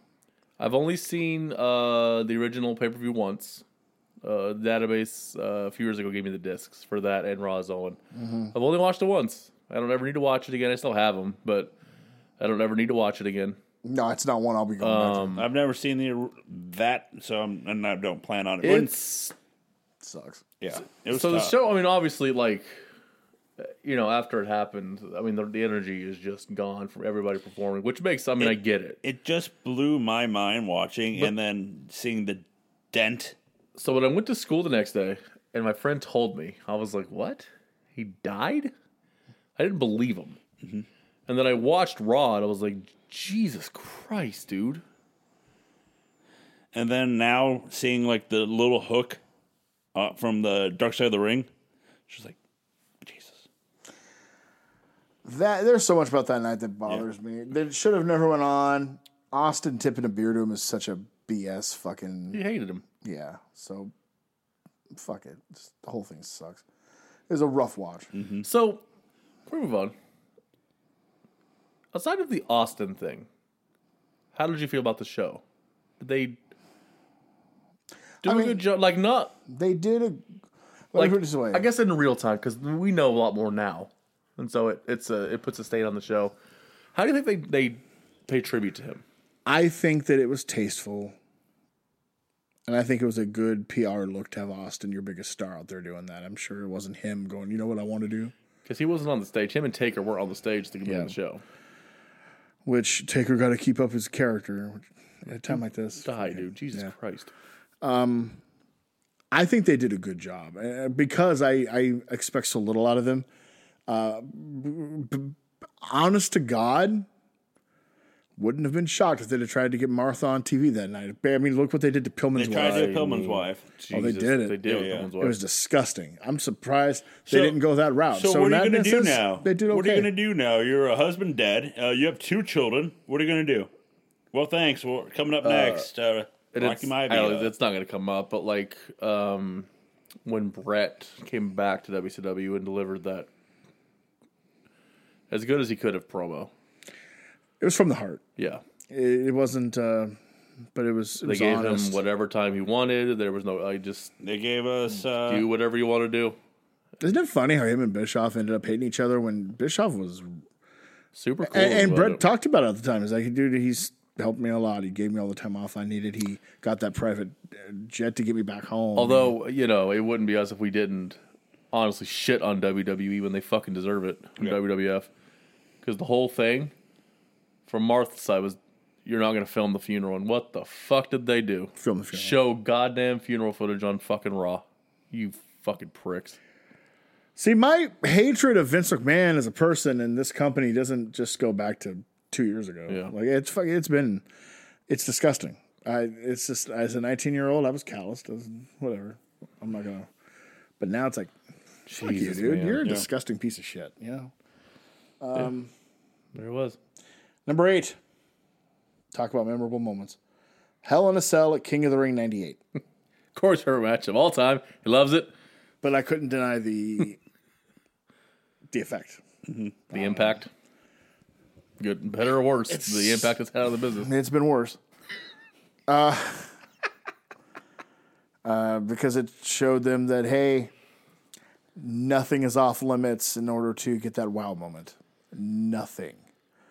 And they found out the hard way just 8 months later. Yep. Or 9 months. It was 10, actually 11 months. That maybe you shouldn't always try to go for whatever. And that didn't stop him either. But that never gets there if this doesn't happen. I'm convinced of that. But I give Foley credit. It's a one-man carry job. Taker does fuck all in this goddamn match. Literally no bumps. So I'd always loved, this is my favorite story to tell. So my friend as a kid had the old dial knob TVs, which if you're any young, you have no idea. I get it, but he'd turn the knob to the channel. But his, for some reason, if you turned it all the way to the left, pay-per-views came in black and white. Still, we had to watch them, but they're in black and white. The only one it didn't work for, Starrcade '97.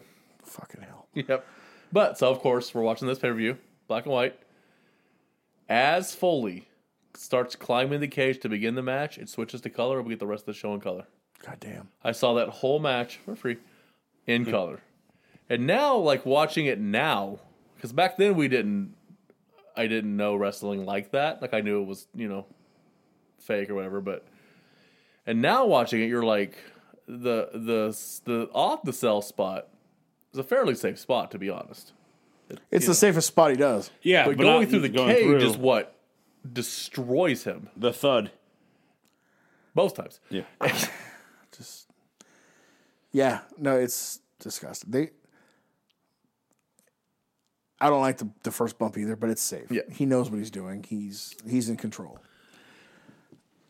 But how's that not it? It's one of the matches I showed to people who aren't wrestling fans. When I'm just like, do you guys want to see like the human equivalent of a car crash? Yeah. And I showed them this match, and they're just like, even non-wrestlers are like, Jesus Christ! I'm like, yeah. And so when the part, and he's talked about it, they show when he's smiling, right? And you see the tooth. Because even back then I didn't. I was like, is that snot in his nose? Because like everybody thought. And I had to explain to him, like, no, it's his fucking tooth because it went through his fucking lip into his nose. And then the match continued. And then he kept going like another 10 fucking minutes. And it's not only it's going to come up, it's not even the most dangerous shit that happens to him in that company. That happens in January the next year. And I might add that Jesus. What makes this match scarier to me is that this is taking place on the notoriously hard rings, too. Yeah. It's before they switched the rings because it was before Vince got in there. Yeah, because Vince started taking bumps and He he's said, like, fuck what the this. hell? Yeah. Jeez. It's... Joe, any thoughts? It's still one of my favorite matches of all it was time. on my list. It and still is. It just blew my mind. Just, I've seen it here and there, but just watching from the whole show and just watching and be like, actually seeing Vince McMahon come down and be like, hey, check on him type thing, and then it just. So I don't remember the first time he comes out. Was that storyline? Was he supposed to be out there the first off the cell bump? Were they all supposed to be out there the first time? I don't think so. Yeah, because the second bump wasn't supposed to happen. Yeah. It was supposed to be a choke slam on top of the cage. Then they all came out and they were like, It just for Hell in a Cell, that just made, in the sad way, it made Foley a main man for WWE, but also at the same time it hurt him. The negative part for the match, because I love the match still, but Yeah. is that it overshadows the first Hell in a Cell match, which is the better match. I mean, that match is phenomenal. That's why I hate it so much. Because what this match did, in effect, was teach everybody that a couple of high-risk spots is more important to having a good match than a well-thought-out storyline with a couple of big shots put in there to maximize effect. And the business has never been the same since. Now the thought process with all the kids who watched that and on and on, because it's gone on and on, was, okay, so we need to do a couple flips off this, go through a couple of tables and chairs and blah, blah, blah, blah. As much as I love Mick Foley, I hate him for that. Because he's brought on and it's ironic because he was so damn good at telling stories. Yeah. But he brought on the thought process that you no longer need to tell stories, just damn near kill yourself, have the crowd chant holy shit, and it's a 5-star match. And I remember you talking about leading up to it, because I wasn't on the podcast yet, and you were like, I hate this fucking match, and I'm on an island, but I have to talk about it. Like how I truly, because this is Corey's words, like he fucking hates that match. I do. And you're not usually, but in this case, you're in the minority. Oh, most people fucking love it. And I'm one of those people. I love this match. I am well in the minority on this. Yeah. No, I know it's like me and with Savage Steamboat. I am maybe the only person on earth who hates that match. But I can't deny it's a spectacle. Yeah. And that he damn near kills himself to get over. Thanks, Taker. You fuck nuts. Yeah, but that's another reason I hate it so much is that fucker didn't Feel free to do something. I feel like you said a lot about Taker. It's Feel just free to do something. It's just that the after effect, I can't help but see what it did. And again, with that, GCW shouldn't be a thing right now. And with The Rock in January, but like that match took so much off of not only his career, his life. His life, and it's already starting, is going to get real bad. Yeah, he's starting to have memory issues. It's going to get real bad before it's over, and it's sad. He won't make old age. Like, we're talking mid-70s. He won't make it. No. And that's a shame. Yep. Next. Number 7. Maybe the last historic night for Nitro. We're talking July 6th, 1998. We're talking Hollywood Hogan, Goldberg, Georgia Dome for the title. On free TV. Oh, yeah. They lost millions of dollars doing it on free TV. But I'm torn on that. They didn't care because their goal was to win in ratings. Well, their mandate was to win in ratings.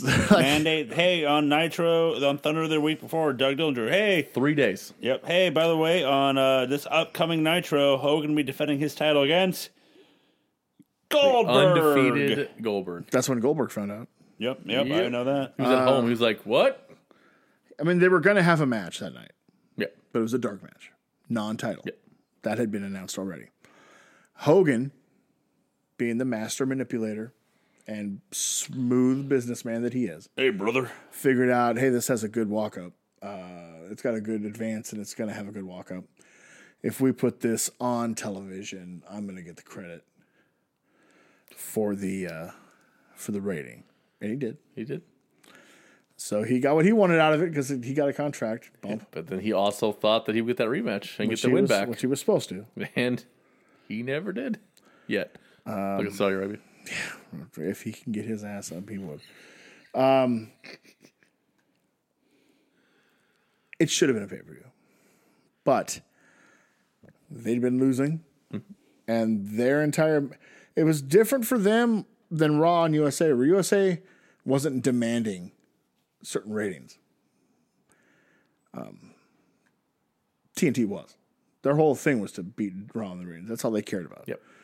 So from that aspect, I can't say it was a mistake to put it on Nitro because it worked. It was their job. For exactly what they were trying to do. Yep.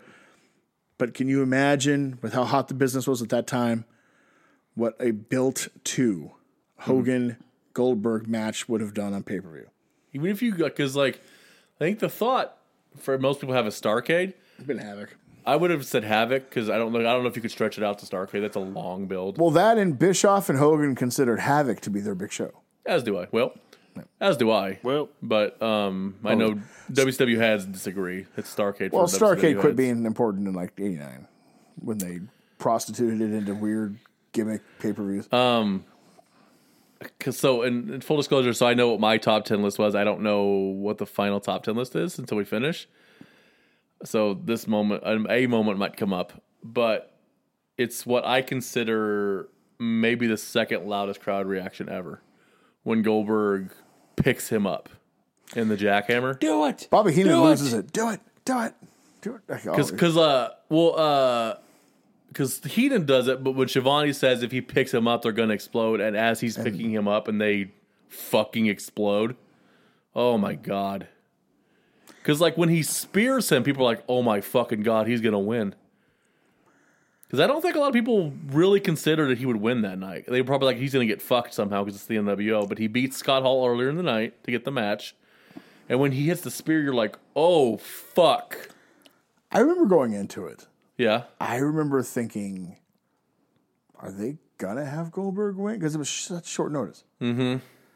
And then thinking over the weekend, probably not. You're right? Because Bash of the Beach is coming up. You Bash want of the- Hogan with the belt because It was the next Sunday, right? Yeah, because it's the Wasn't it whole go-home Rodman show? Malone. Yeah, it's a go home. So he's going to have the belt for the Rodman Malone main event. That makes sense. It'll be a schmoz. But Right. then they have Scott Hall show up, and he goes through Scott Hall. And when he beat Scott Hall earlier in the night, I thought, oh shit, he's beating Hogan. It wasn't until that point. Did it help your hype factor for the match back then? It hyped it up. To know that, like, oh my God. Because I really thought, okay, he's not my favorite. Yeah. And I love Hollywood Hogan. Yeah. But they need to do something fresh in WCW. And it was obvious. So I was like, okay, he's over like crazy. And the crowd swell for him is so nuts. not the dumbest move in the world.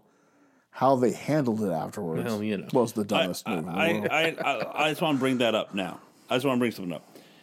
It's crazy to me watching this whole show, this whole thing, and Goldberg winning the title, and then when he loses it down the line, he's really... They do nothing with him. And it blew my mind. We did talk about earlier, that was one of my other favorite bits, was Joe keeping actual count of his Oh, streak, yeah. not what the horseshit Yeah. they said it was. Yeah, I was like at 102 to 173. Yeah.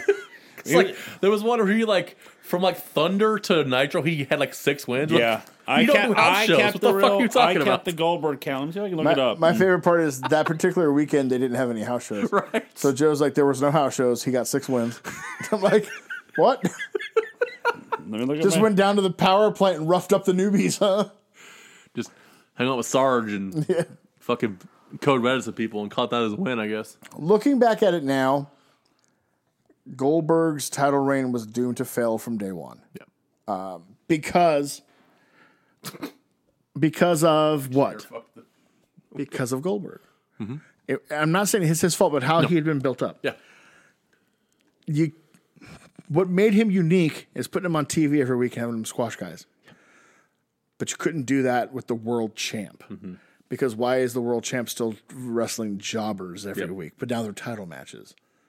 And then every once in a while you throw in a Sting or a Conan or a Kurt Hennig to make it more legitimate. But then the next week it's Barry Darso. And then the week after that it's Al Green. And the week after that, it's Hugh Morris. And you're like, what is happening here? So he actually started to cool down a little well before the Nash match. He was still hot. Yeah. But nowhere near where he was just 4 or 5 months earlier. Remember when they tried to redo the streak? You have a Sid and just... Or which one? Sid just imagining wins or Goldberg and Russo in late 2000? Both.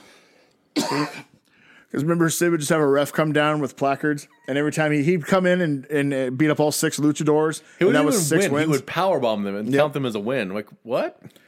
So, like, he was like 112 in like 3 weeks, like 112 and 0. So it's so interesting to go back and look at 98.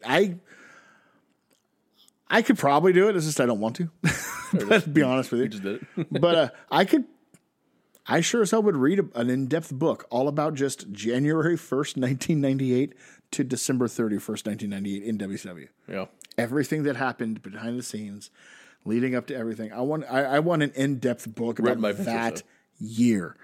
No, written by someone who actually will be honest. It's just because it's Terry Taylor. I found my year review of 98. Bolea. In the end of 98, you remember who the tag champions were for WCW? Yeah, it was Rick Steiner and Judy Bagwell. Or Kenny Chaos, one of the two. Dependent. Kennedy Chaos, Judy Bagwell. It's kind of the Same same person. Ex facto. Did they both shave his ballsack? It was crazy. Like, the thing that got Goldberg so over was what backed them into a corner. And they had no idea. They had no way to get out of it. Sort of like what they're about to do with Jade Cargill. I was going to say, shortly. Has anybody been able to get out of it? I don't think McMahon would have done any better with a There's streak no like way that. to get out of that. Yeah. Without making somebody look completely stupid. He lucked. How do I put this? Vince lucked into Brock beating Taker and having it work. Yeah. Because it could have not. It could have backfired badly. That's the closest to this I can think of. Gilbert streak. So I'll throw that one out. Shout to Gilbert. Yeah. So yeah, that was what a moment, man. Hogan did business and didn't hold the title until January again, which is for him a record. Number 6, going back to 1997. Madison Square Garden, September 22nd. The one people had been waiting weeks for. Yeah. Austin stuns McMahon. And I would be remiss, because I like saying that at this podcast, if we didn't mention how god-awful McMahon's cell was. He flopped over on top of Austin like a fish and then shook in convulsions like he was dying. He did the Roddy Piper cell, Joe. It's how Piper sells a bunch of shit. We're like, what are you baking? What are you doing? I mean, it's an all-time iconic moment as long as you look past that horrific stunner he takes. It's an all-time important moment because it's the first moment that shows you Vince is going to be involved. That's different. That's because he was. When did he leave commentary? Was it earlier that year? No, he was still doing it. He was still doing commentary. He still did commentary up until Survivor Series 97. So, because that was like they had sort of made offhand remarks to him being more than a commentator, but they never really outright said that he was the owner. Nope. Nope. And when that happened, people were like, "Oh." Like, people knew it. People knew it. It was It's one of those, like, we know that Clark Kent is Superman, but we don't, that kind of thing. And the promo was so good. Like, before the moment. Don't you know we care about you? They both played so well. And Austin, it's kayfabe, but he's saying his real feelings. Owen had dropped him on his head at SummerSlam, doing a move that he said he wouldn't do. And so he was pissed off about it. As he should have been. And God, when he hit the Jesus Christ. Because, Stack of dimes. Well, it's the little things. man. You had to do it in MSG. Yeah. Because it still mattered at that point for that company. And what a night for Vince. That's the same night he pulls Brett aside and tells him he can't honor his contract. And You think? And that he should go look to WCW for a better one. If he didn't know this was going to happen, he would have done that. He would have had that conversation because he had this in his back pocket. And Vince isn't stupid. He knew this was going to work. But I don't think there were any real machinations of him being a character against Austin Yeah. until the screw job. Until the fallout from that when they were like, man, people really do hate you. Let's capitalize on that. But yeah, no, that's an iconic moment. That was the moment where I was like, no. I like me some WCW, but that's not good. And number 5 just solidifies it. Tyson versus Austin on Raw. That got all the coverage. All the Sports coverage. Center. Sports Center.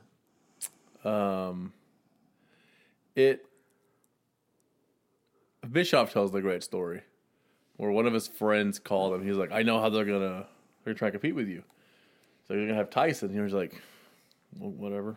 Okay, if you say so. And then they did, and he was like, fuck. Yep.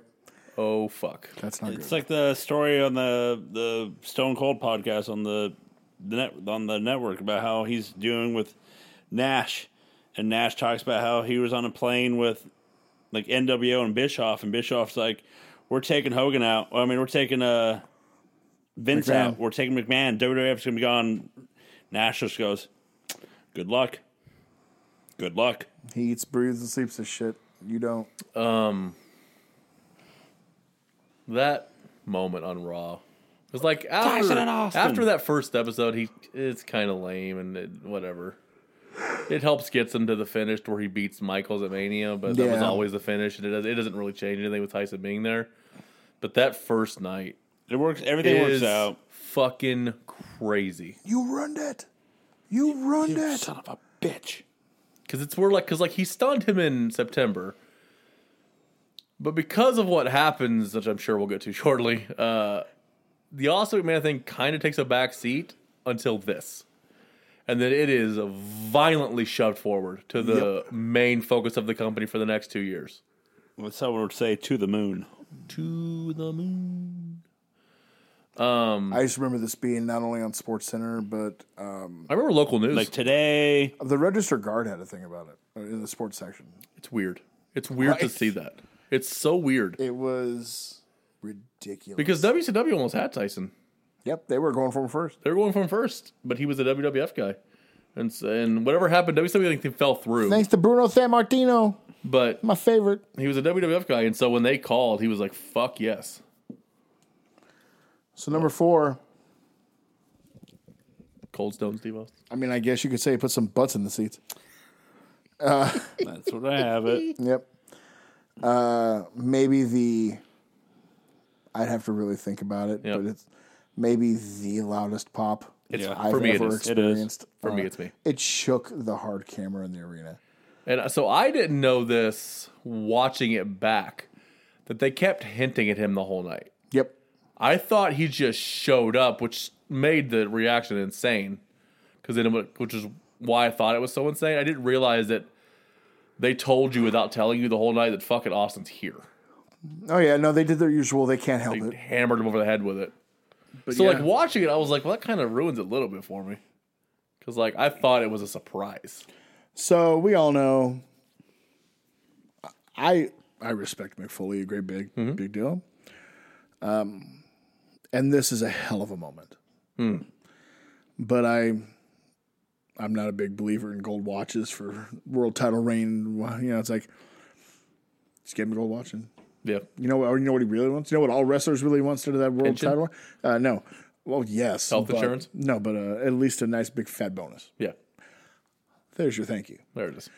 But a hell of a moment. You got the crowd losing its shit. The loudest pop I've ever heard in my life. Austin, that chair shot was live. And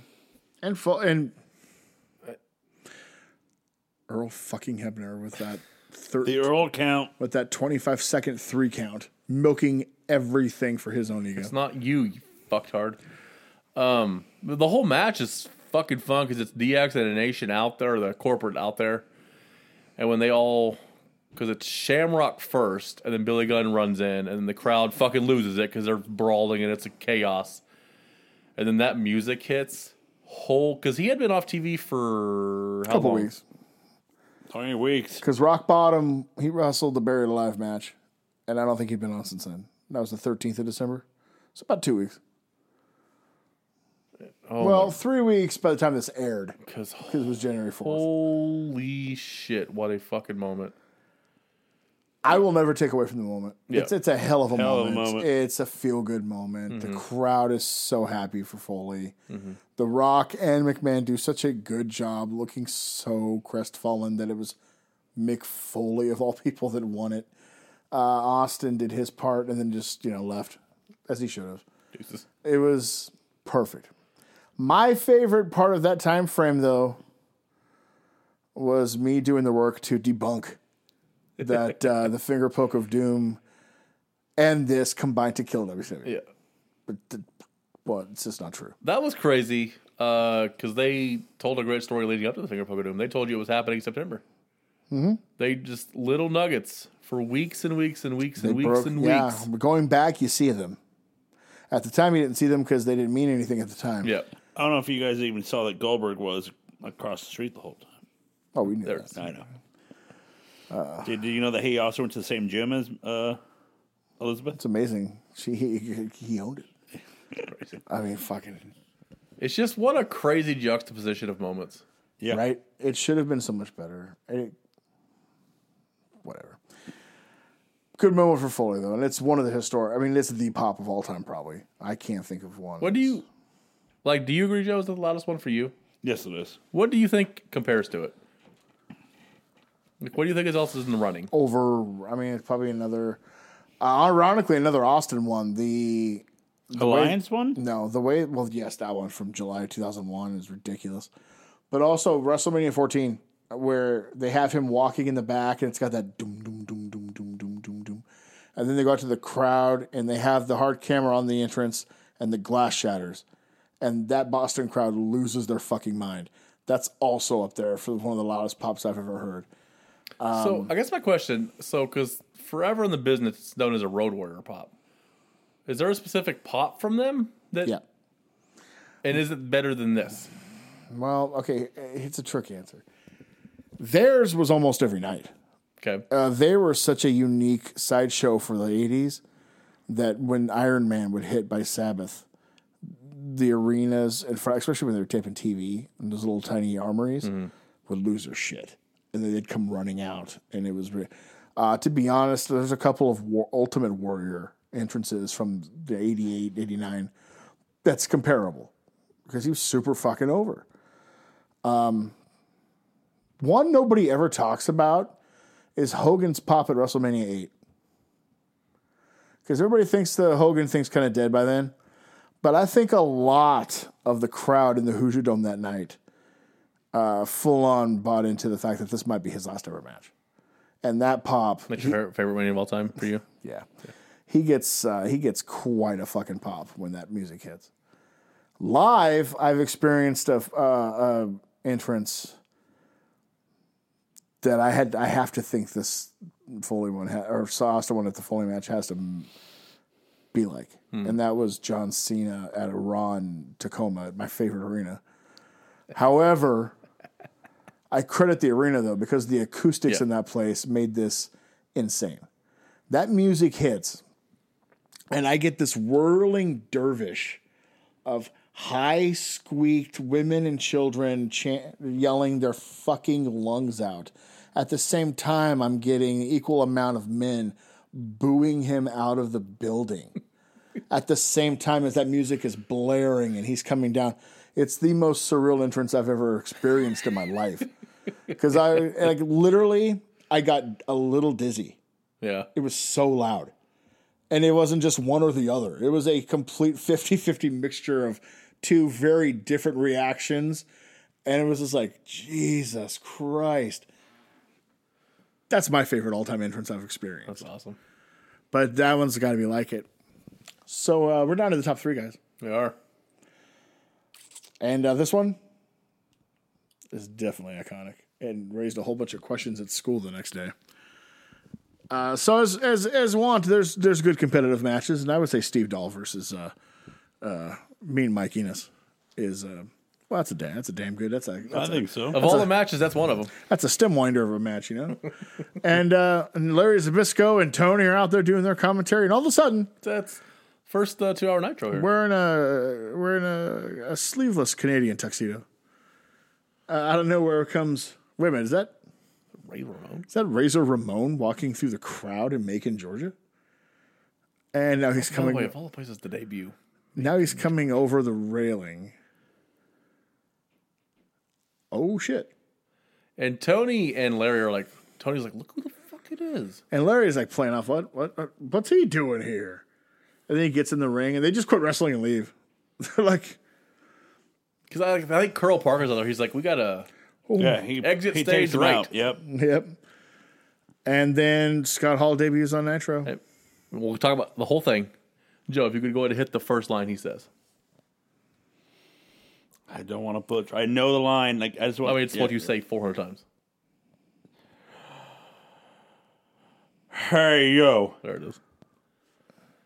You know who I am, but you don't know why I'm here.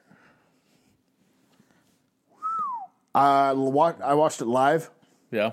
Chills. Me and my friend, jaws on the ground, trying to figure out what the fuck Razor Ramon is doing on Nitro. Because they didn't call him a name. Nope. They didn't reference who it was. Like, there had been rumors his contract was up, but nothing was ever said on TV. He hadn't been on TV, but then Yeah. we were still like, I don't know what's going on. And it worked so well because he didn't come through the entrance. Nope. That's why it worked so well. Because like, if you think about it from like a logistical, like real life standpoint, right? Mm-hmm. All these shows have security. This motherfucker's 6'8", too. What the fuck are you gonna do? Stop him? Get the fuck out of Walking here! through. What are you gonna do about it? Immediately after Nitro's done, a group of us like, what's going on? What does this mean? Right. Are the companies working together? Did he just bolt over there on his own accord?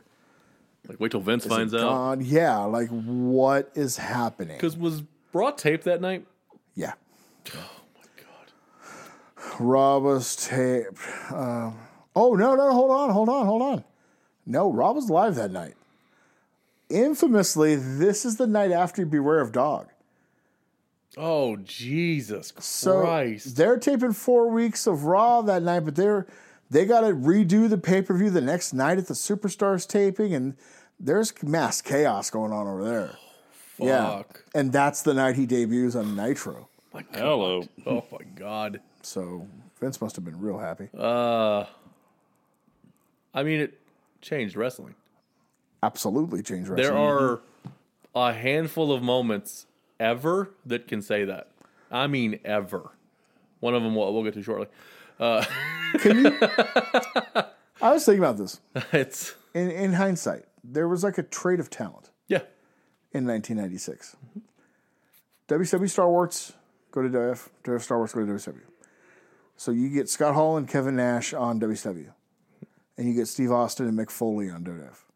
Can you think of another time where talent, quote unquote, were traded around? They switched. Yeah. Where it benefited both sides so much. So it's at a smaller scale. But Jeff Jarrett and Jericho. Yeah. They each gave Jeff some new Jarrett, much or not Jeff needed- Jarrett. Jericho wound up having the longer impact for sure. But the show was built around Jeff Jarrett. The chosen one. Ha ha.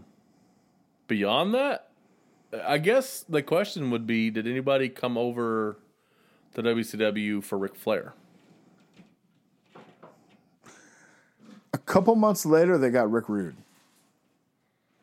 And he did mean something. But the not Dangerous quite- Alliance. but not to that level. But not to Flair's level. Yeah. That's the closest. Okay. So then no. So, I mean, mean- Jesus Christ. Because in current day, AEW didn't really get anybody for Cody.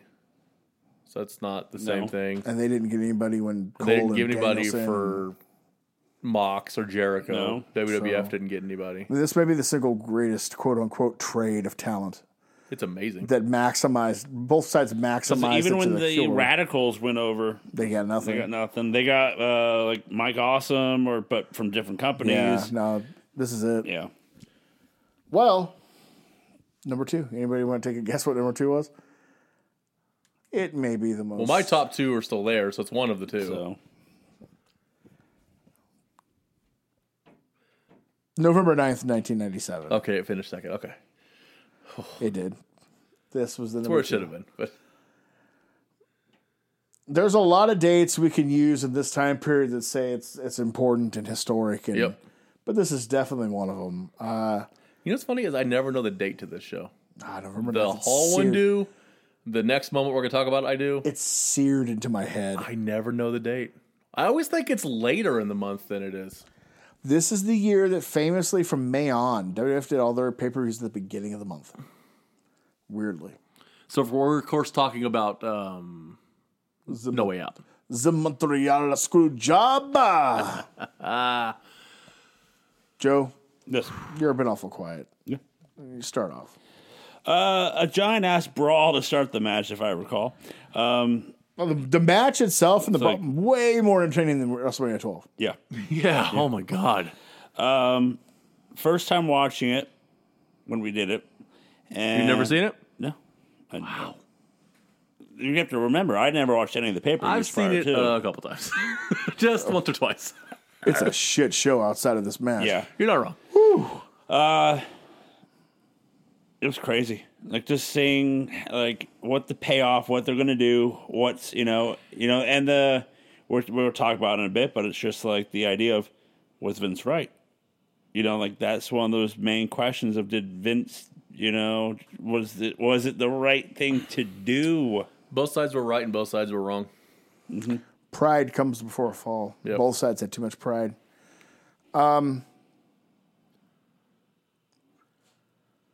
It's such a weird night. And you know what? Watching it, not even live, but just watching the whole show, there's such an odd feeling to the night. It's weird in the air, right? Vince is in it, commentary. Yep. And they even interview him later talking about who's going to win the match, and he's very non-committal. And even little things like the French announcer instead of the ring announcer being American, because they're in Montreal. So all the ring announcing is done in French, and it's really weird.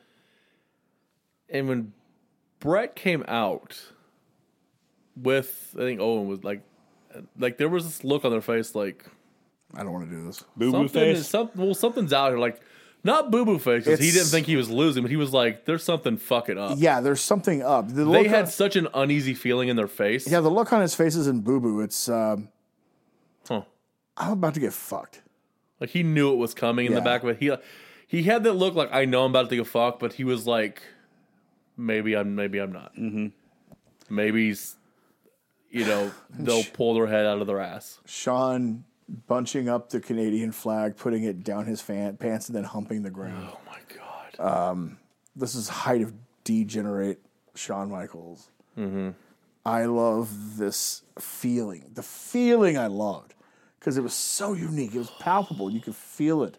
On, I was going to say VHS because that's how I first saw it. Yeah. But on streaming, 20 years later, you can feel a palpable energy that's different. And that arena is small. So they Molson are Center. on fucking top of them. It's probably, if I was to create a unique list like this, probably in my top 5 unique pay-per-view feels of all time. Just, it's so unique.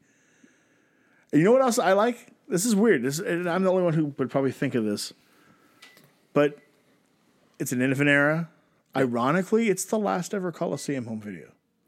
Weird. Starting with Royal Rumble in Interesting. 98, it's WF home video. Weird. Yeah.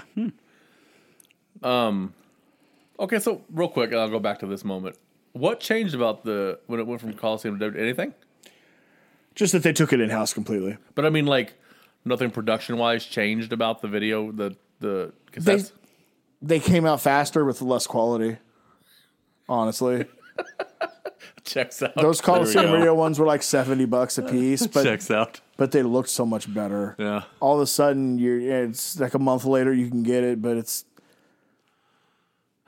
I'm a hardcore tape trader and recorder back then, so you might not know these things. But if it's an LP, I'm surprised.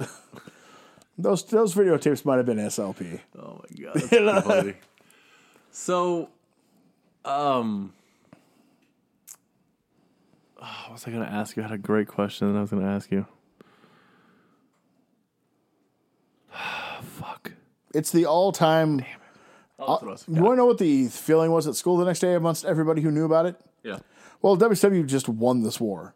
There's no way WF could come back from this. Yeah, I can see that. One, you're handing a white-hot wrestler to the competition on a silver platter. Who, by the way, that might be his greatest year in wrestling is 97. They- Bret Hart fucking crushed We 97. loved Brett. They can't possibly screw this up, was the thought process. Right? Fast forward a month. With how hot they were, because they're still going into Starrcade. Yeah. And now you have Bret Hart. Whoops.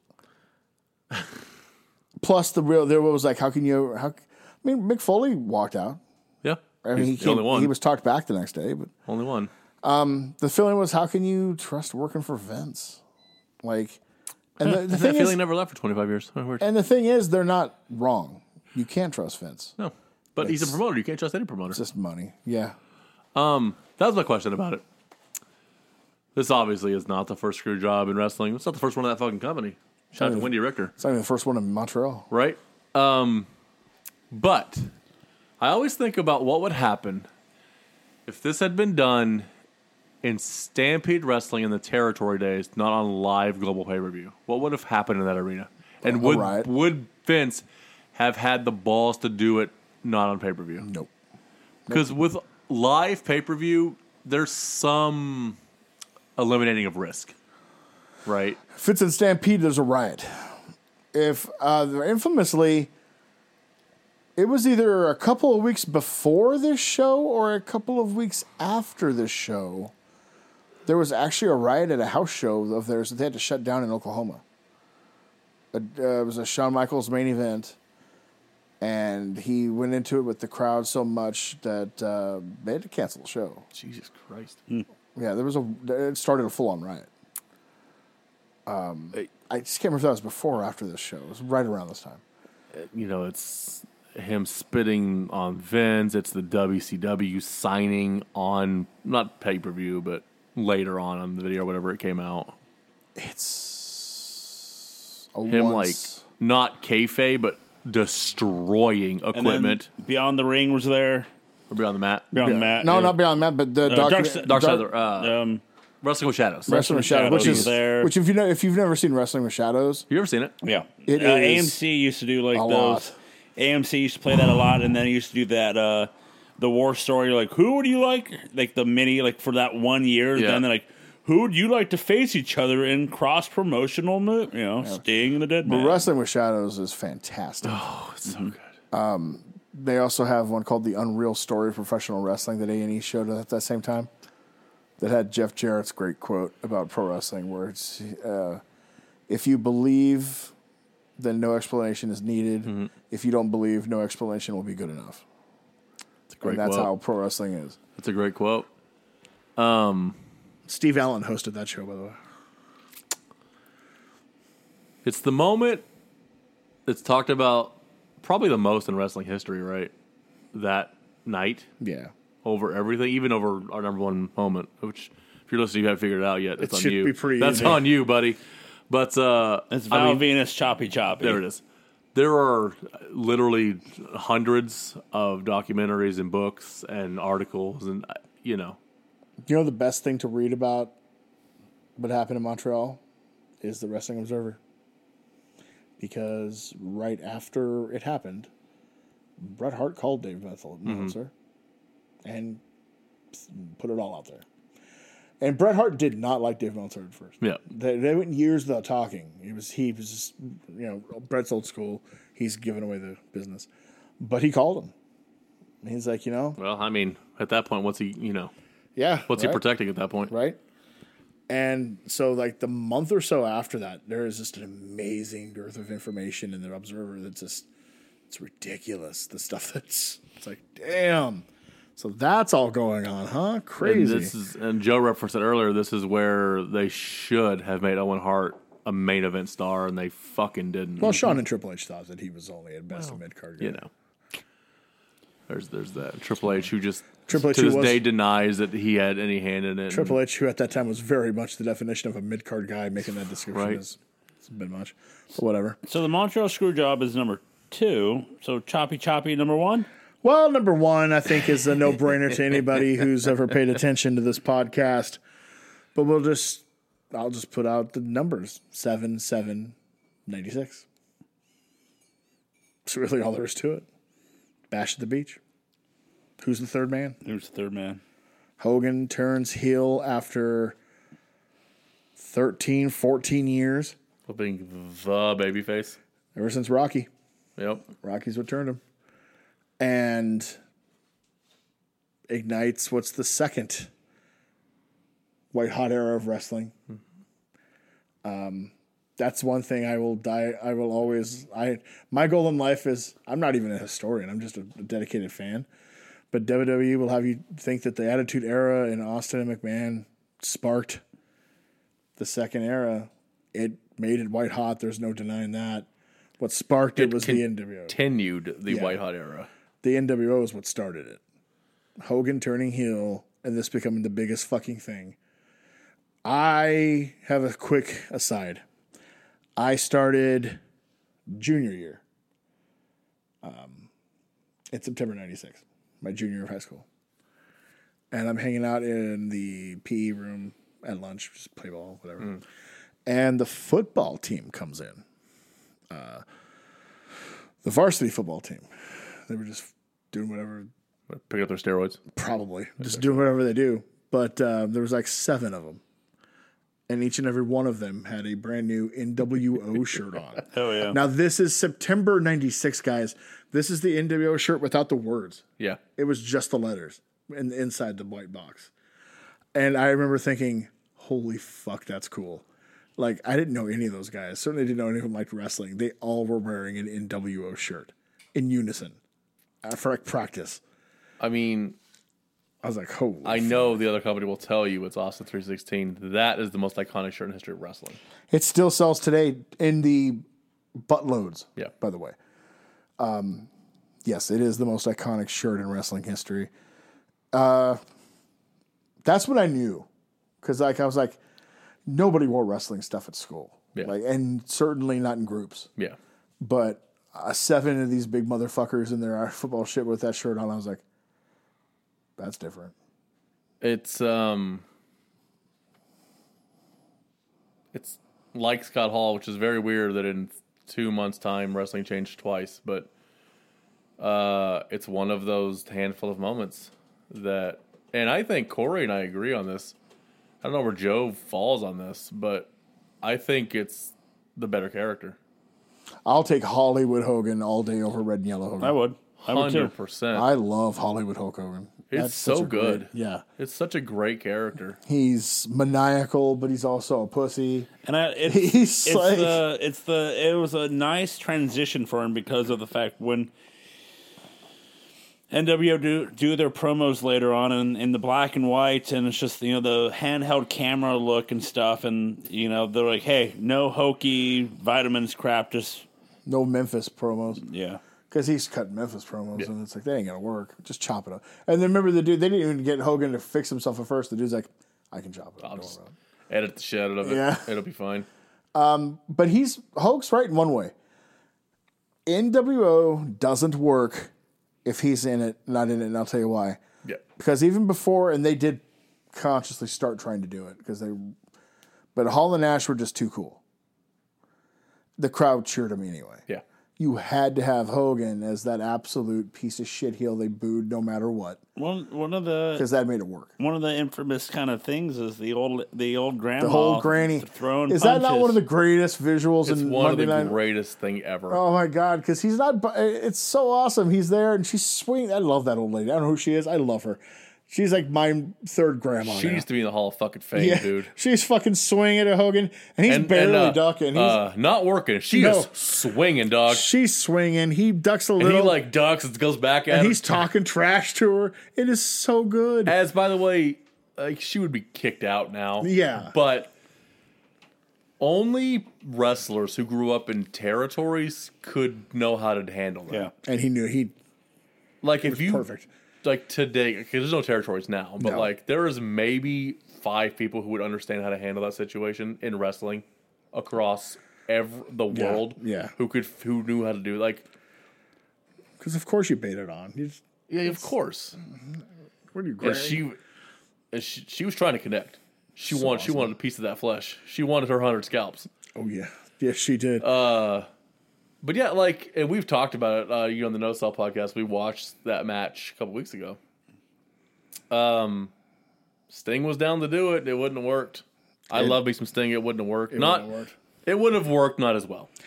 It would have worked, not as well. He doesn't have it in him to be a heel like you have to be. Luger would have been terrible. Would have been god awful. No, it wouldn't have worked. And it's honestly the only other person it could have been because of being in WWF. It wouldn't have worked the same as Hogan. No. But you could have thrown Savage in there. I mean, they did months later and it fit. So, I mean, he fit in it, but it wouldn't have been the same. No. You had to have him as the raw guy. Hogan, just for whatever reason, it just, round peg, round hole. Because it's not only that he was stale, but it's a big part of this. The crowd they didn't know it, but they were ready to boo him. Mm-hmm. Yeah. Like, there were those smart guys already did boo him. Because you talked about it, I think, when it happened. Because the people who were booing him were the kids who grew up loving Hulk Hogan. Yep. And so 10 years later, like, we're fucking still doing red and yellow? Yeah, I it's ate like- my vitamins, dog. I'm a grown-ass adult. Can we stop eating vitamins? I may be the perfect... I'm hitting a bong later. I may be the perfect person You're the test group. in this age group because I was that age group. Yeah. I was the little kid with the raw Yep. red and yellow, and I was 16 at this I'm point. doing bong rips now. Right? Move the fuck I on. was like, Hall and Nash were cool as fuck to me. Yeah. It was those guys I was down with. I was Yeah. like, whatever they're doing, I'm with. And then as soon as he turned, I was like, now you got it. Yeah, now you got yeah. it. And it changed WF forever too because they had to start trying again. Say what you want about 95, 96, Vince is in like auto drive. He knows what'll keep him afloat. He's not worried about them as a business until Nitro, but now it's like, I got to start worrying. We talked about it. So in a month's time, we get this, and we also get the Austin 316. Says I just kicked. Like we get that in a month. It's an embarrassment of Jesus riches. Christ! It's an embarrassment of riches. I mean, so there was no doubt. I think what was number one, Joe. No. Yeah. What did we not hit off of your? So we talked about that was Corey and I literally had the same list. Yeah. For me, I just put up for a moment. I don't think anything of mine wasn't on there. I think that was all on there. Well, that was, by the way, I just want to clarify, that was number one for all three of us. Yeah. Okay.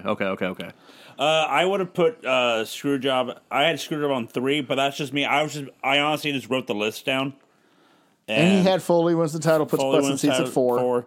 I had DX invading WCW. That's the only thing and he also had the Starrcade 97 97 main event. And then Brett shows up in WCW and they screw it up. Yep. And Shane on WCW. And then for number 10, I just put Vince Russo's shoot interview at Bash the Beach 2000. And the reason none of those made the list is because all the things that he differed with us on were like his 7 through 10. Yeah. So they were too low to. Yeah. So the only other, as we were going through the list, the only other couple that really came to mind as being iconic moments were Austin and the beer truck. Yeah. That one is just. Did either one of you give serious consideration to This Is Your Life? I did. I did not. I think I had it like 12 or 13. I think it was up there. I thought about it, but it was just too long. It worked. It worked to their advantage. Highest rated segment of all time for a while. But Man, did they go long. I know this won't be it. I just want to say it because we watched it. Orange Spot. That was great. This is Not my spot. So, Dog liver spot? Liver spot. So the only other one, so This Is Your Life, I had one more that was in contention that I thought hard about. Was Ric Flair returning on Nitro in '98. That was so good. Yeah. Fire me. I'm already fired. That... no. Oh, yeah, the Bischoff Pro, yeah. So it was like a week after McGuire broke the record or whatever. That, in Charlotte, that promo is so good. And I'm not even a Flair guy. I'm just like, you're a liar, a cheater, a scam. You are a no good son of a bitch. I loved it. Oh my God. Real quickly, because I did this, I want to switch you guys' take on this. I wrote down who, in my opinion, is the top 10 Monday Night War stories MVPs. Not in terms of who won the MVP for the shows, but just who I thought were the 10 greatest acts of the Monday Night War stories. Okay. Number 10 might surprise you, but the way we've been talking, maybe not. Lex Luger. Not from he would be my top 10. Okay.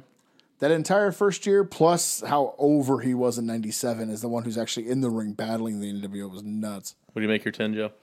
He did not. Number 9, Shawn Michaels. Too little during the accumulated wars. He did not for me. And I might replace him with one guy that was on the outside looking in. I could make a case for either one of these guys being on. He didn't make, aside real quick, I didn't make a full 10, but he didn't make my list that I made. So I would say number 9 is a Shawn Michaels / Mick Foley. He was on mine. Because one guy, I didn't want to discount the early years of the Monday Night Wars, and Shawn was integral to 95 through 97 for them. And then Foley kind of integral from 97 through the end. Was he there in 96? Yeah. Was that when he showed up? Yep. Yeah. I had Foley on mine. Just the sheer amount of greatness that he had. Number 8, Eric Bischoff. He was... I didn't consider Bischoff. Oh, he was absolute. I mean, all the early NWO stuff where even before he joins them, they're attacking him, and man, I did not consider Bischoff. and he's integral. I mean, let's no, you're not wrong.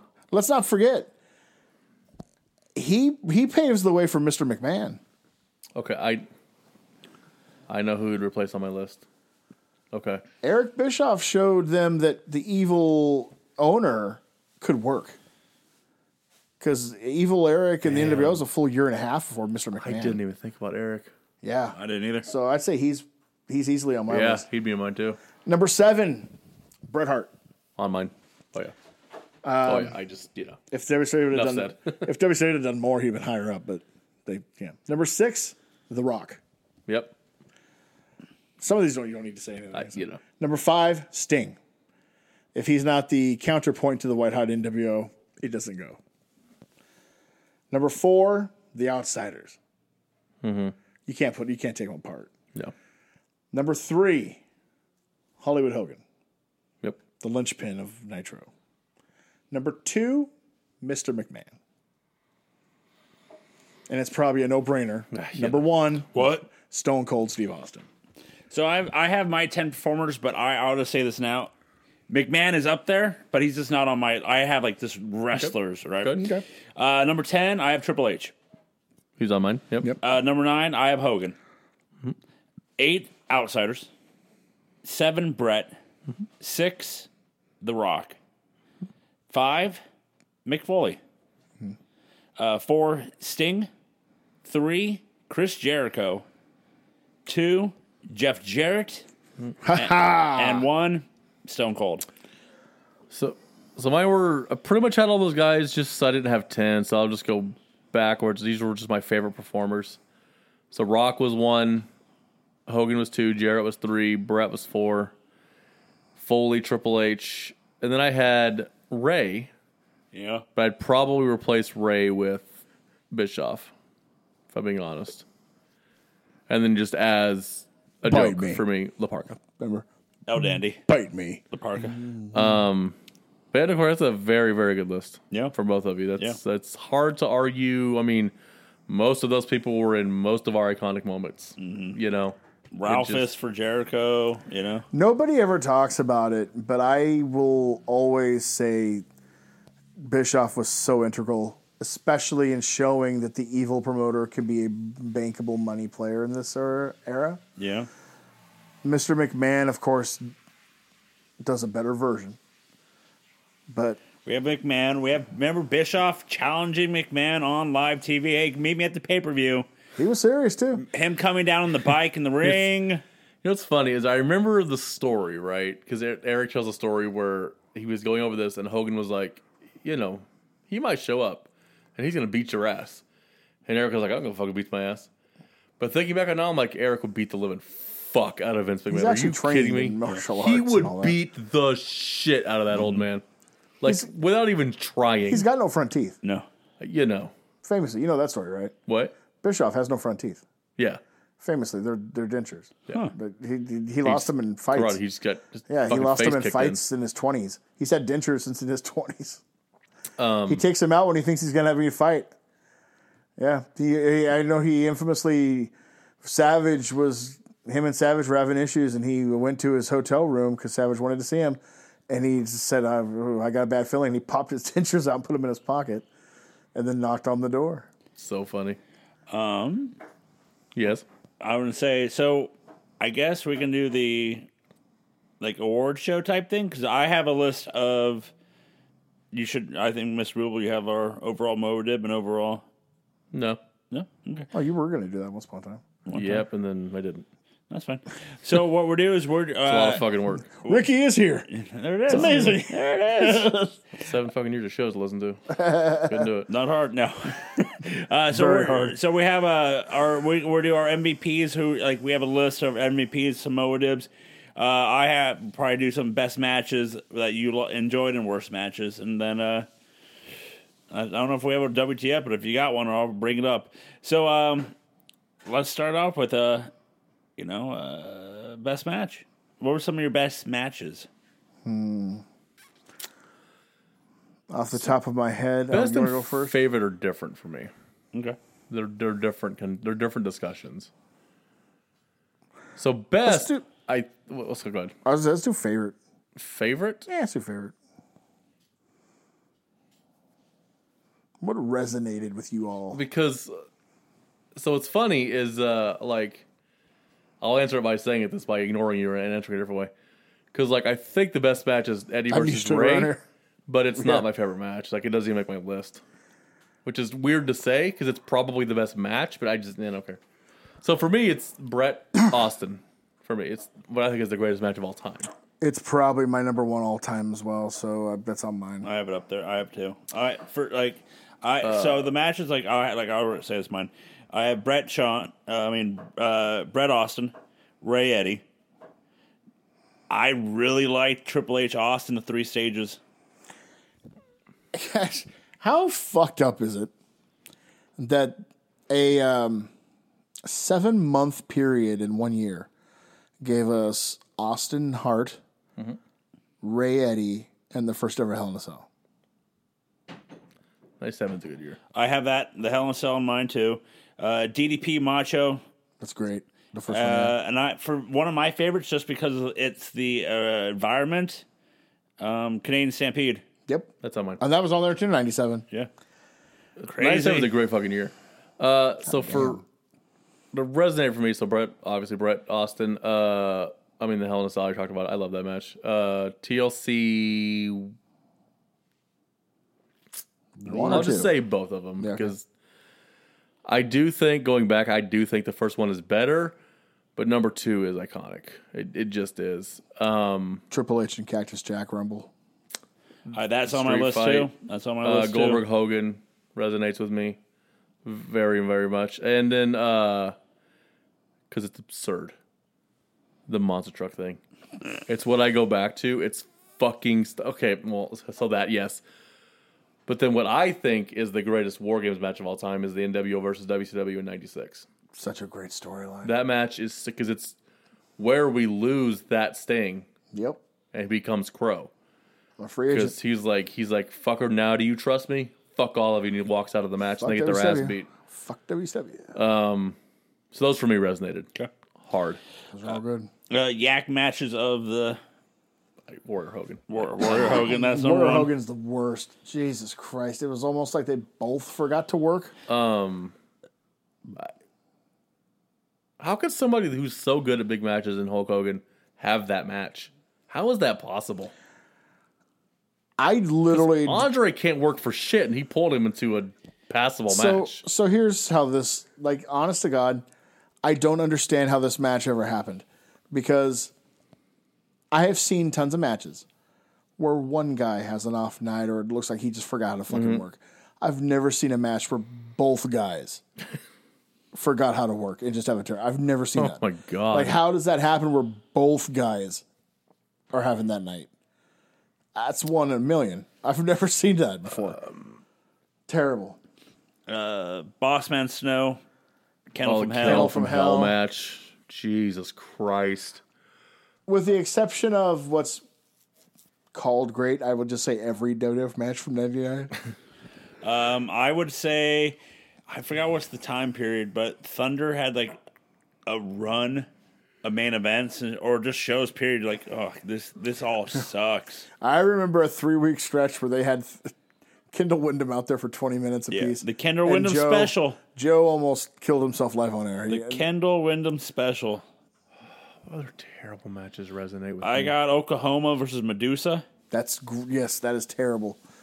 Any Shane Douglas match. I can't Yes. say that. General erection. I have Kiss Demon versus The Wall. Pretty bad. Yeah. What are some of the absolute drags? I'm trying to think. Man, Warrior Hogan and Bossman Snow really are at the top of the fucking list. Oh, for those me. are going to be 1 and It's 2. real hard to think of anything else right now because that is just god. Some people put, awful. just because of how it is, the finger poke of doom, just because of Still better than those two. It's a segment more to me than a match. Yeah. I just, okay. I So feel like I'm missing something. I'm trying to think. there's gotta a be lot. something There was obvious. 6 years to think of. So let's go back and watch them all, and we'll find out. What? I'm not doing that at all. Okay. What about your MVP? MVPs. So mine was easy. That I had 3 immediately. I guess I'll go in order. So we're back. So for 3 for me, it was Vince McMahon. Okay. 2, it was Hogan. 1, it was Austin. And Austin, I gotta be honest, only gets the nod because they won. If it had been the other direction, it would have been Hogan. Hogan and just for me maybe NWO period during the high point because there was at one point you had Hogan, Hall, Nash, Savage, and Steiner all giving awesome performances a week in the NWO. And it was like, come on, that's an embarrassment of riches right there. Yeah. And even Buff with Scott Steiner, Buff made a tremendous. That might be low key some of my favorite shit. Which is from the- sidekick for Scott Steiner. Yeah. Like when he's Steiner's sidekick and like they keep getting out of matches with Rick on pay-per-views. And it's at Fall Brawl, he's got the doctor's note and he's got the Band-Aid on both sides where he got a needle, he got shots. He's got it on the inside and outside. The tour bus that they did, like Yeah. the eastbound and down. Yeah, for they some did reason. the fucking spring break with Steiner and Bagwell, which man, think about They the were raw footage there. Banging rats. Where Steiner all of a sudden decides he's fucking Austin Powers, he's fucking funny and shit. And like, oh, so much good stuff. So who were your MVPs? Or MVP? MVP. For me, it's Stone Cold. Just seeing how, watching it then, you didn't really put 2 and 2 together. But then watching it now, just watching it, like, just from beginning to end, and just see, like, how he is the needle mover. He really is transcendent. Yes. That's one thing on the rewatch. He's transcendent. Rewatching it, then watching it for the first time, the storyline leading up to WrestleMania 17. In fact, even before, like in 97, 98, he's transcendent. Yeah. And the only other person I can say that about is Hogan because They did it. Yeah. Transcended. But What's weird is Hogan was transcended twice in his career. Right? Because it was in the 80s and then in the late The 90s. 90s. Very weird, right? another for me, Jeff Jarrett. He stole, A lot. but he stole a whole bunch of MVPs from me. He was one of my favorite performers. I can't put him on this list. Okay. I would call him my, like, everyday MVP. Does that make sense? Yes. Like the, He'd be the MVP of Working my boots. team, Yeah. but he's not the MVP of the league. working boots. You know what I mean? Yeah. I'd say it's Austin and Hogan. Austin. He's that Hogan, offensive yeah. lineman who just is the heart and soul of your team, but he's, And he's not the don't- quarterback. And for me, a lot of it, Kevin Nash. Yeah. Yeah. I think it's Austin. It's It's Austin. Yeah. Austin's number one overall. Yeah. It's not close. Fun part, guys. Who is your Moadib? Corey and I disagreed on this. Okay. We took these two different directions. You want to go first, Corey, or me? I'll go first. Okay. Because Joe like mine. Think you will. I say Shane Douglas. Thank you, The brother. reason- but the reason I say this is because he failed spectacularly on both sides of the war during the war. He was an absolute bust as Dean Douglas. He was an absolute bust as broken down Shane Douglas in WCW. He failed magnificently twice in this 6.5-year period. He did. So to me, I was like, that's got to be the motive for me. I mean, he failed twice. It's like being in the Civil War and losing on both I sides. totally agree with what Corey is saying, Yep. but Douglas is my number 2. Okay. Number 1 is the man that's named after it, Ahmed Johnson. He was my number one. He's For up that there. reason, Yeah. Yep. because we named it the Moadib. At one point, it was the Sid, and it changed Because he was and worse. didn't go back. Yeah. Also, number 3 for me is Ultimate Warrior. I only had two, and two for Well, me he was failed twice too. So I guess that's fair. two for me was Vince Russo. Yeah, that's Russo's on perpetuity. there. He Yeah. just Remember how Jeff Jarrett was our everyday working man MVP? and Yeah. Vince you Russo's know, my everyday. Moadib. Corey gave a great synopsis of Vince Russo's greatest night in wrestling, where he booked the greatest single night tournament maybe ever. Everything was magnificent. Beautiful. It's a work of art. That's it. Everything else he did that he was the lead of Sucked. fucking was trash. Beaver cleavage. It was, oh my God, you hear that thing on the cornet thing? You know? Yep. Where he is defending Beaver cleavage. That's what he's doing now. Who? That, Russo. he's Of course that he is. wrestling fans didn't get it. It went over their head. Like, Or when he. There's nothing to, you. nope, we got it. You wanted us to think he's banging his mom, And that's exactly what we thought was happening, is that he was banging his mom. and And somehow then- you turned it worse because then you just started became beating his mom. Then it became beating his girlfriend who he dressed as his mom. Yeah. yeah. Vince Russo has some fucking issues with women. So I don't think we have a consensus here, because It's motive. Shane It's- Douglas. it could switch. It could Shane flip, Douglas, yeah. is not great. Bob. Shane Douglas won storyline in WCW for all how long he was there. Ric Flair, you think you're better than me? Dick Flair. So my counterpoint to him, and I don't know if it's true or not, so Corey will have to back me up because I didn't watch any of it, and I'm not going to. Wasn't he really good in ECW? Yes, he was. Yes, we didn't watch that for this, but Paul he was Heyman. bad in two comedies, but he was fucking great in one of them. You know what it is? It's Paul Heyman. It's like Big Show. Nobody in WWE knew how to book Big Show except for Paul Heyman. Yep. Paul Heyman knew how to book Shane Douglas Yep. and maximized it to its full extent. And so, yeah, there he was good. Mm-hmm. You got to find that booker. It doesn't matter if the talent's good or not. If he knows how to book that guy, you're going to have gold.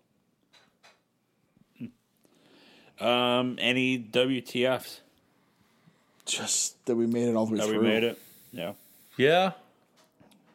Is there one moment that sticks out to you guys from everything that happened on television?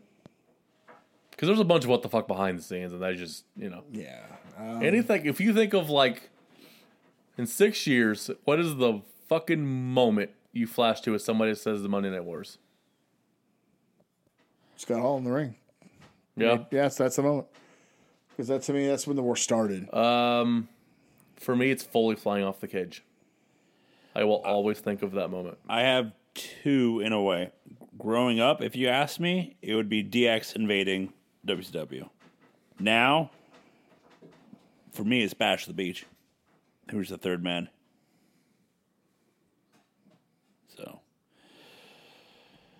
guys, it's been fun. WTF is it's the fact that we're done, and I don't know what to do with my life anymore. Done and dusted. Done and dusted. But yeah, there a lot of stuff that I wrote on my notes. We talked about. Sorry about your dead daddy, and a heat. Sorry about your dead daddy. Heat seeker to the face. My goal in life is to find the gif of Alex Wright and then Sting getting up and I'm out. walking See out. you later. Yeah. I'm out. I'm tapping. God damn it. But yeah, and then, Sid's injury. How big of it? 43. 43 inches. So, About the size of Colonel Parker's Robert, Colonel Parker's dick. jump rope. So, yeah, this is the end, guys. He can do the wristwatch. You've heard of that, right? Yes. I have. Completely flaccid. Have it go all the way around your wrist. One of the Robert Midnight Gibson. Robert Gibson can also do the wristwatch. So, guys, I cannot. I'll just be honest right here. I could make it an ankle bracelet. I couldn't do a wedding ring. So, I guess for that being said, Hold on. oh, okay, Before we're done, okay. I would like to thank one Savior, Richard Marticelli, and one Lonely Toshi, Jeff Mack. See, I was going to do the same thing. Because they put in their time. They did. The show would not have gotten here if they hadn't. So a shout out to them for leaving and making the show better. For their time in the seat. We can do the whole spot, and this be Jeff giving you his spot type stuff. So yeah, just shout out to them. Shout out to the producer Yeah. for keeping this fucking show on the road for a while. This dog and pony show. Just the shit show that is the Monday Night War Stories. 6.5, man. The last one thing, I thank everybody that had, Rick and Jeff for being. I thank you too. We took a combined. Hold on. Hang on, wait for it. 4 months off. Yeah. Because we're 3 months away from the 7-year mark of us starting this thing. Accurate. And remember December. Yeah, 1 December we just like broke 1 it. December. It's just things happen on the outside, and it's just like, and we were like 3 weeks away from finishing off 98 or 99 or something. We would never finish 98. Yeah. We were so close, and then just December happened. Something happened, and they're just like, Hey, it's Rudolph. like me and Corey would text each other and be like, are we ever going to finish this damn year? 98 broke us, brother. Yeah. But, I appreciate both of you. It's been fun. We put the time in. put the time in. We did everything. I say we need to take a break. Yes.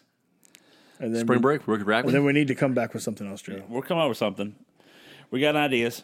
So, Sticking to the Shane Douglas careerography. 100%. And when I say us, I mean you're going to watch it you. and we'll talk about it. I don't like this idea. But, Producer already signed off on it, so we're doing it. shit. So, She can be bought, turns out. I'm DMing Shane as we speak to get him on the show. your ass would get franchised. So great. Joe Lussell, you're going to get franchise. Ha ha. That'd be enough for me, dog. But, I appreciate, thank everyone that's been part of this show. I You already did. Just only been. thank the fans. Oh, yeah. Don't forget them. Devin was always too high to do this one. Except for Mountain View, California. You guys can fuck yourself. Devin didn't want to do the job. He didn't want to show up. We were going to have him do a couple shows here and there, and he said nay. He's too cool for He's us. too cool for school. I wouldn't say that. He's too cool for me and Joe. That's, I wouldn't say that. That's He's facts. too cool for me. He's too lazy. There it is. But yes, this brings an end to the Monday Night War Stories. But we will come up with some ideas, and we'll be back down the line for this type of show. But we will still be here for the No Sell podcast and any special things that we come down the So, what line. are you guys doing in your time off? I'm driving a truck over to Texarkana Oh yeah, and pick up some cores. I I think think I'll go into Boston, get some clam chowder. I'm really hungry. That's a good idea, too. might go on a road trip. Find my real dad. We already did. I mean, sir, he's No Sell Award winner, Marty Jannetty. I popped the producer. I mean, especially once we found out your middle name is Janetti. There it is. I mean, Joe Which is a little- Jannetty Lessel. JJ Lessel. which is weird because that's also his real last name. He just uses less. I don't know where he found that, but so his name is actually Joe Giannetti. I'm Triple J, baby. So your dad must have been in one of his more lucid moments when you were named. Checks out. But I think I'm going to go on a tour around the world because I know maps. I've been around the world. I might have to drive. I might drive in to say hi to Jeff. Who knows? You know. I think you should. Yeah. He's only 2 counties over. Yeah, only 2 counties over. It's like a 20-minute drive.